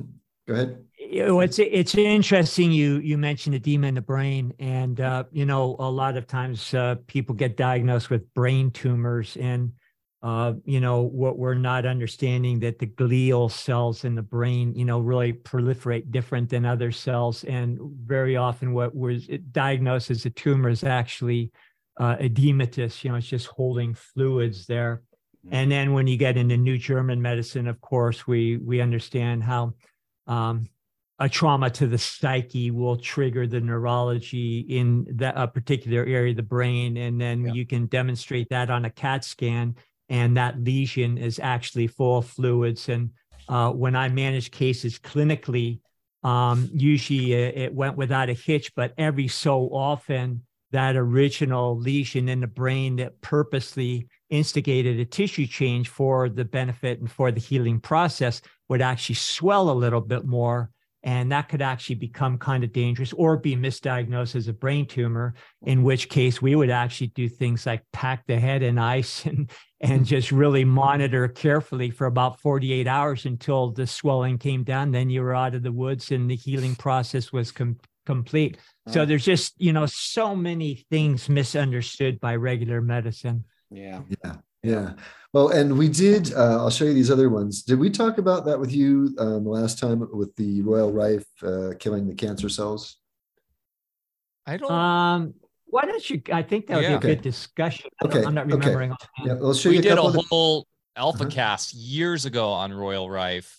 And please go ahead. Okay. Yeah, there's a video like some that we have that are interesting that I want your input on, and things we've seen recently. There's one video I can't find, but let me show you a couple other pictures that Josh had sent. It was interesting with the Royal Rife one, because we would definitely want him to talk more about that, because a brilliant physician who I think his work has been misunderstood. Unfortunately, he's been used to keep us in the germ theory box, where we find the mortal oscillating frequency to kill the germ that's causing everything. Mike, sorry, I stepped over you there. Oh, no, I was just going to say how I want that microscope. Yeah. Oh, yeah. We need to put a somatoscope together. Yeah. We know where there is one. We're not telling anybody. They find out, they take him away, but he wasn't exploding cancer cells. And you're not going to take care of cancer by exploding what they would call cancer cells. But it's pretty cool. We don't have that video, but when they show the exploding cancer cell, it's not an exploding cancer cell. It's the body. It's pleomorphism. The body's reverting back to its. And hold that thought, Josh. Sorry. Before he gets out of control, he's a little ahead of himself. Absolutely. Do you want these last couple images? Because I can get rid of these and go right to those videos. That's just a quick one. This was Enderlein would call this. It was related to the kidneys, the kidney deficiency. We've always looked at this as an emotion, but this is very similar to what Hammer was reading on his CAT scans. So we like to show that one. There was a very well-known live cell person who was labeling this as graphene. So for those of you out there, this is not graphene. This is the same thing that Hammer was reading on his CAT scans. It's related to an emotion, but that's more for a different class. It's got the white cell on it too, so the body is working on your emotion. Yes. Interesting. I want to show these videos. You want to talk about this one, or that there's a conflict shock, like Hammer would talk about, right to the diaphragm. This was a person who just found out that his wife had cheated on him, and it gives like a punch right in the stomach. You can see that big blue area is the trauma to the nervous system. It's not heavy metal toxicity like a lot of people like to say. It's an emotional punch to the stomach right there. Yeah, pretty. Wow. You don't want to see pretty pictures in the blood if you can help it. It just is. We got some more lungs. That's the other thing that I'm thinking of right now, guys. Like the aspect of color, the qualitative aspect of color. Yes. And how that relates to all this holograph. All the colors mean something, and there's a lot of ridiculous interpretations on what those colors mean. But that's why it's so important to have the right microscope, because the wrong microscope, you're not going to be able to see specific colors. We've had trouble with the LED microscopes picking up certain colors. It doesn't pick up all the colors. Right. So the colors do mean something. You need to work that's something, Bear, you're probably aware of, or we could talk about in private. Yeah. We had another lung. We've seen a few lungs recently, which is great. They're always good pictures. Oh, we see this one, Josh, is this the palate? Yeah, it's a down view of the actual palate. You can see the teeth in there. Yeah, we've seen a lot that have to do with teeth, and the palate work is important. We see a lot of teeth in the blood. It's not always that clear, but that's a pretty good one right there. Yeah, braces are not necessary for the teeth. Looks like a little crab or something. Well, it's probably how they broke their teeth. Yeah, right. This one. This was great. Fiona took this one of the broken leg. Yeah. And then, did I put these videos here? Okay, so yes, this is a video. Fiona was a patient of ours, Fiona Gardner, and then she ended up working with us. And at this point, she is the person that Josh is working with. She's our lead microscopist and head of collection center. We've tried to come up with a title. So the blood from the States goes FedEx to us. It gets to Fiona. Fiona gets the images and then gets them to Josh. And she's working with Josh to help figure out what's going on. So then Josh can teach more and more. So she's looking at some interesting things. This one, is it going to play? Yeah, there we go. So protozoa ciliate of sorts. Well, she's looking at urine though, right? Yeah, that's right. She's using her microscope to observe, which is great. Observe and see consistencies and patterns. So she sees this and she goes, wow, that's cool. All right, it's moving around, whatever, interesting. She's going to watch it over a period of time. So as she watches it over the next few hours, she kept going back to the microscope periodically. All right, let's look at the change. So what's going on coming out of the side of this whole experience? Good question. Things are changing. Are these antennae? Are these... what is this? What's happening? Okay, Bear, I'm sure you can give us some light on this. Now, still though, as she observes, this is later on. This is where things get interesting. Look at what's going on here. The symbionts are coming out of it. They're leaking out of it. Okay. Now, this is what we did with the Royal Right video. We show he administers a frequency and this thing explodes. Did he kill it? We don't think so. It doesn't work that way. What's happening here? Are we witnessing pleomorphism reverse? Is this reverting back to its symbiont form? Yep. Can you briefly describe what you mean by symbion to the sorry. audience? There's many names for the microzymas. Protid, symbiont. Yeah, symbiont, microzyma, bion. We confuse people a lot with that. Microzyme is what Béchamp would use, so we should use that for today. But so it's reverting back to its primal form, basically. It's pleomorphism at its finest. And we think that's what Royal Rife was doing as well. It wasn't exploding. It was reverting back through the pleomorphism chart. So those little white light. Sorry, Bear. Just to get clarity for the audience watching, those little glowing orbs. Are you saying those are microzyma, or are those larger entities? The little teeny guys. The little teeny things. The little guys. Teeny guys. The little guys that are moving. Sense. Little guys that are moving there. Yeah. If you look carefully, you can see some of those little teeny guys that get a little bigger, which we'd call colloids, and then you see a couple of them come together and kind of elongate, but you can still see the colloids at each end of the pole there, and what we would call maybe a chondrite. And so what I was going to ask you gentlemen is that are we actually witnessing that in reverse, like a retro metamorphosis where the chondrites are going back to colloids and back to protids? Well, this makes sense. What happened next was interesting. She went back to doing her thing and she came back to the microscope, looked in, and when she looked in, it exploded. And there was nothing left but symbionts. So yeah, I believe so. She couldn't push record quick enough. So I get chills with this. So there's electrical connection with a truth of sorts here. This is the observation that makes sense. And did Rife, with his microscope, he could really get closer to these, right? He could see a lot better resolution. Absolutely. Yeah. So think of this then. This is a total change in our perspective and our approach to what happens, okay? Rife took a frequency. He administered it to a cancer cell. He killed it. No, what he did was he somehow facilitated its pleomorphic process back to what created it in the first place. Yeah. I mean, and this is why I show this to you, Bear. This makes sense. Those things are coming out of this. Yeah. And if it didn't, it happened so quickly. And doesn't evolution happen quickly? Like sometimes it's just poof, like we can change. Yeah. I mean, does this make sense? Absolutely. Yeah. Okay. Absolutely. And I've witnessed this same thing a good number of times, just looking at my own slides.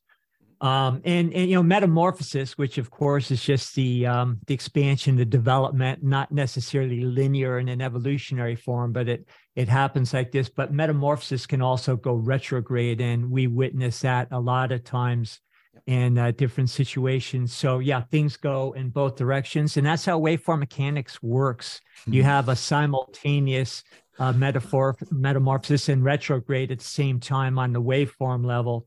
And, then that outplays in exactly what we're seeing on the screen here. So we need an elementary lesson on the waveform mechanics somehow. Feel free to send us that. And, the thing about, people listening to this or hopefully watching this are, well, why doesn't, mainstream science, quote unquote, mainstream know about this? Well, because they look at dead stuff. Right. They have been kind of co-opted into the idea that electron scanning microscope is superior, and they look at stained dead slides. This is live microscopy. And to that point, James True's in the chat. What up, James? Good to see you in there. He does great work. He brings up a great point that when looking at live cells like this, the observer, what effect does the observer have on the actual interaction within these protoplasma, these of life, right? Fascinating. Yeah. Well, and, the fact that we're taking it out of its normal environment. So those are all things that have to come into the equation. Yeah, absolutely. Sure. There's the quantum entanglement. Yeah. All excellent points, beginning with Michael's and Josh. There's so many things to consider.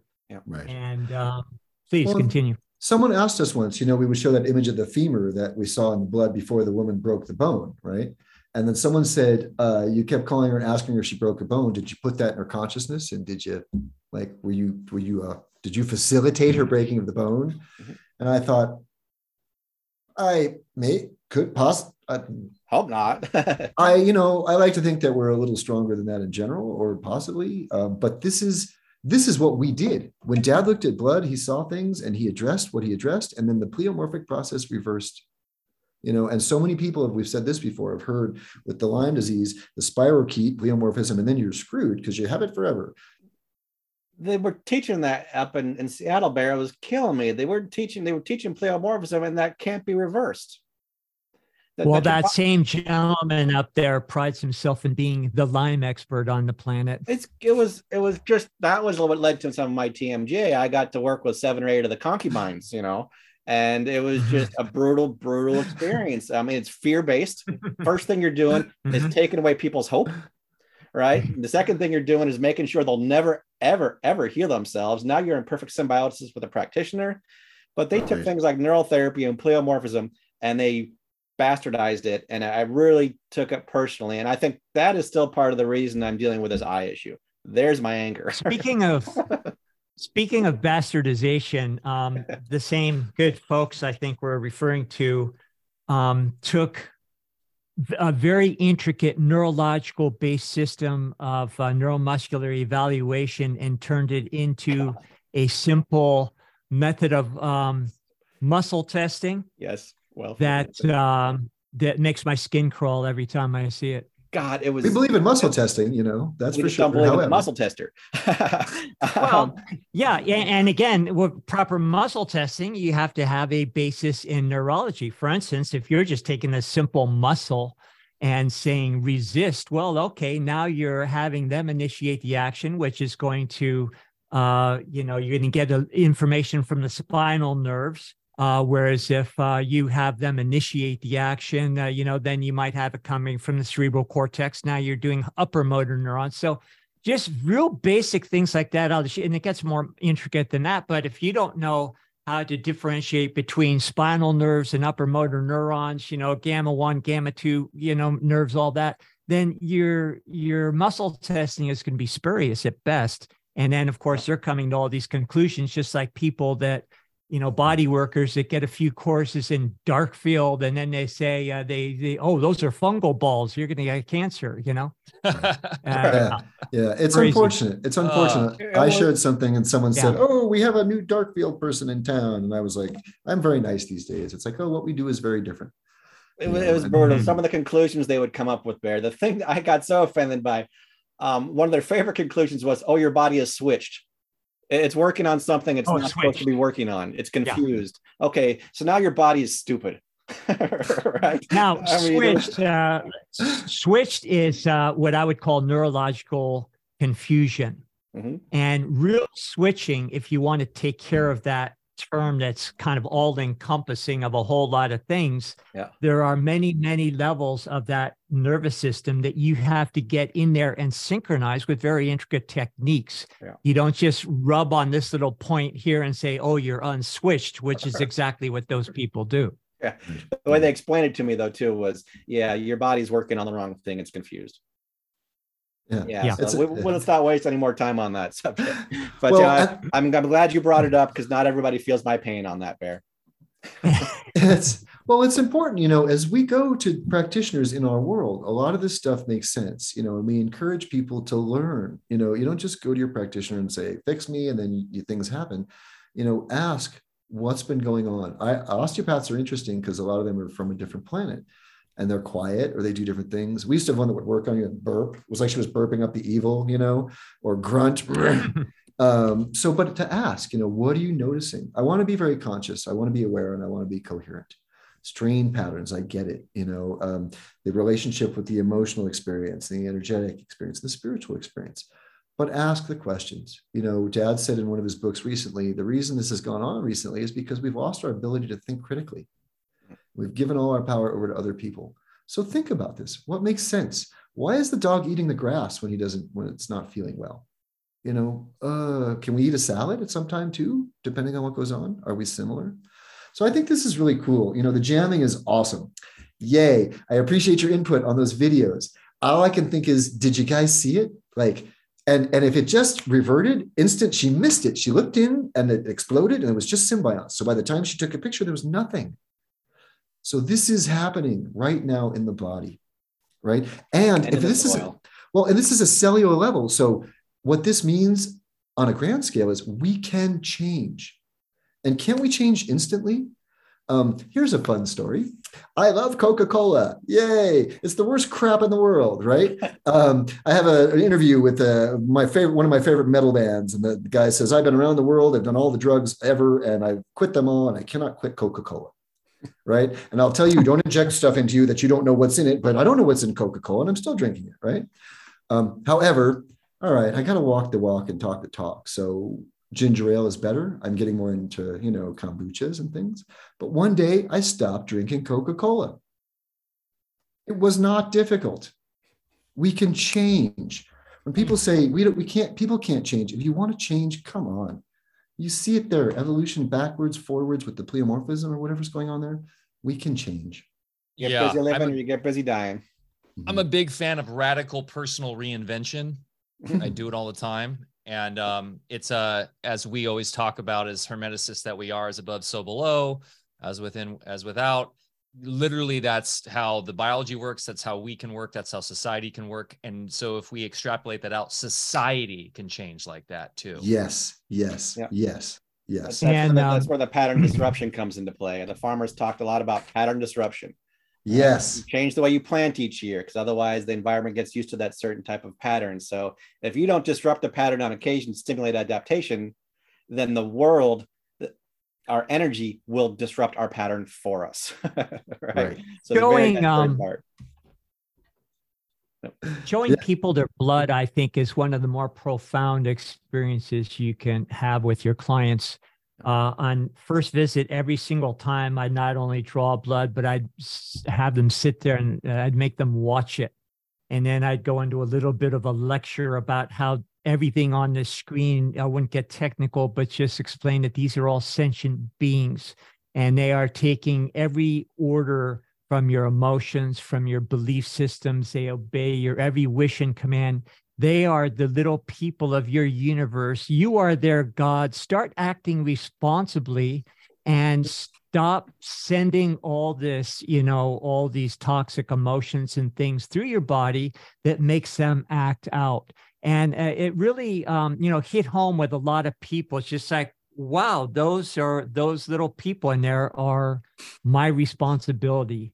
And, start acting like a good parent, act like a beneficial, like a benign God would act. Yeah, it's your team. They're in there. They're doing it right now. I would put an image just up there on the screen for them and I wouldn't say anything. And a lot of times they would cry, or a lot of times they knew exactly what it was. That's my uterus right there. And this was my abuse pattern. This is what happened back then. So they'll know, but yeah, we got to support those little guys. They're working for us. They're not working against us. Right. Homeostasis. Yes. How about the idea that maybe these sentient beings are going through their own consciousness expansion and just like us, and maybe sometime we'll create even bigger worlds in our own little body that is a universe in and of itself. And maybe those folks that we're looking at the microscope are going to go along for the whole evolutionary ride and become more magnificent themselves. And so maybe become co-creators. Who knows? There should be no limitations on what we and they can do. Us. I'll tell you what, I'm so sick of dealing with airlines. I can't wait till we are teleporting. Yeah, definitely. Yeah. What happened to Freedom Airlines too? We get to get some better stuff going there. Man. Well, and guys, we've seen things. I see kids regularly read with blindfolds on, read without their eyes. Okay. So this is happening. The future is so bright and awesome. It's ridiculous. Just acknowledge who you are and how awesome this whole experience is. And be kind to your symbionts. They are you. And we have met the enemy and he's us. You need to take responsibility. And, and if I eat my crap food and my stomach is bad, I apologize. I do some ho'opono for my stomach, and I eat good for quite a bit. And then I eat some more of that ice cream, it's a balance. What doesn't kill you makes you stronger. You can't be afraid of things. The 5Gs and that stuff. We did experiments. We'll do more with our biofield. My blood was not affected as much putting on the router because I do my Qigong. I do my homework. I get my joy. The best protection from EMF, aside from a metal screen door, which we just did a cool video, is dancing and Qigong and laughing, expanding this biofield, and you're more impervious to what's coming in. And if we can do this, I would love somehow to do this music and sky thing. And can we get some type of imagery of the energy happening? you know, with that thing going on and the music and the vibration and the dancing and the joy, what's your 5G near us? It's not going to affect us as much. No way, shape, or form. This is what we need to do. This is how we're evolving. There's a thing we say at Music and Sky. We've transmuted the 5G into 5D, which is a little silly, but there is a sort of telepathic phenomenon that happens there. We say you've come now into the vortex, because we don't even have to use our radios a lot. We just synchronistically appear in places on the staff. It's like we're connected through the field in ways that you can feel it. There's a resonance there when you're there, that you can feel the harmonics at play. And by the way, three of the performers this year are, and one of them, Steve Young, who does Audio Alchemy workshops, are all 432 hertz producers. So they do everything in just 432 hertz. So when you hear that through the sound system, it's like healing and amazing and harmonic. So you feel it. But yeah, you're so right on that. We need to be able to like take an image of that with Carillion imagery or whatever that's called, or something where we could somehow take that down and show it right in a way that's scientific. That would be really cool. I'll work on that. Yeah, pictures worth 1,000 words. That one of these days. Yeah. Well, actually, sorry, come to that. You invited me a couple years back and things got weird. I think I'm going to be in the States around that time. So I would love to come to that. Yeah, I will shoot you a message after that. We'll figure it out. I'd love to have you guys both you guys there and hang out with Bear and I in person. That would be fun. We can have amazing conversations around the fire. Kelly Brogan will be there. Oh, Eileen McCusick is there. She's like part of the family now. She came last year and loved it so much. She's like, I'm never missing another one. Awesome. So I also, what's that? I think we're gearing up for a massive after party here at the farm too, because we've also had a couple confirmations of folks that are going to just head a little bit further north to where we are here. So I'd love to see Sky decompression event at Alphabetic Gardens. Count me in. Can I play? Can I bring my guitar too? Yeah. So we have lots of room for open jam sessions and all that. So that would be amazing. Guys, this has been such a phenomenal talk. This really just reiterates the need to have the new sort of what would you call it, the new school, like you guys are doing already, but the new university, if you will, of biology, or whatever we want to call it, the new science paradigm shift that happens via these conversations on a platform. Alpha Vedic, we're launching our new platform, and there's all these other, you guys have your platform, but to have this sort of as a new sort of, whether it's online and in person or a hybrid of that, university type approach to the discovery of all this stuff, it really needs to start kicking in more motion. So, yeah, absolutely. So can you guys tell us how to find the Bigelsen's Academy or any other links you have out there for us? Yes. Go ahead. I want to do the quick screen share on this one too. Yeah, what we're doing is beyond awesome. Anna's taken the lead, but she's created the Living University of Terrain. All right, and the Living University of Terrain is an umbrella. It's an online platform. We have our holographic blood here. This is Artur Sala, who's doing physics and alchemy, and wow, he's got an 11-month course right now that he is teaching, and his webinars are 4 to 6 hours deep. You'd love him, Bear. Oh my God, Bear, we can get you some access to that. A lot of it's in Spanish, and we're working on that too now. There's Anna's course. She teaches the electrical experience of the body, science. She's a research scientist, okay? This Almadena is teaching this Maximo Sandin's work, biology with missing pieces to the puzzle. This guy is one of Anna's heroes, and he's the one that called Josh and I scientists because of our replicable work, all right? So this is online, and we're in process now in Mexico of getting it fully accredited as a university. Bear, you have stuff going on, and we want to include your stuff here. All right. We really want to do something big and comprehensive and have the jam sessions and everything. So we've got agriculture will come into this, a lot of different things. We've just started it, but it will be certificated in Mexico, where you can get a certificate of terrain and it will be acknowledged. Mexico is an interesting place here right now. In that school of our Living University of Terrain, Josh and I have things that we've done. We've turned our 13-week Introduction to Terrain Paradigm course with Dad's holographic blood book work. His blood book. We have videos of Dad teaching awesome content. So 13 weeks online. We also have our School of Health and Wellness, which is webinars, 2 webinars a month. We've got 1 interview. Barry, you were the first one. 2 weeks later, we do a question and answer, and we're sharing tools. We talk about structure, and then there's structural exercises. We have, once again, videos from Dad. We just posted the video of Dad and Emoto lecturing together in 2006, which is awesome. So we've been doing this for 9 months, and we've got awesome stuff going on. So go check out the Bigelsen Academy, find the Living University of Terrain, and watch it grow. This is awesome. Every action is equal and opposite reaction. All the horror in the world that we've seen, there is that much awesomeness happening. It's not being put on the news or up in front of people's faces because we're smarter than being a whack-a-mole, right? So we're getting team t-shirts. Once again, you guys are on the team. Awesome stuff. Holographic Blood Book is the book. Get that book. Amazing work you're doing. And thank you so much. And I was very honored to be your inaugural episode there. So, and I'd really also be further honored to, contribute in any way I can. All I have is my experience. I don't make anything out of it other than that. So, and I think what I hear you saying is we need to get together and share our mutual experiences.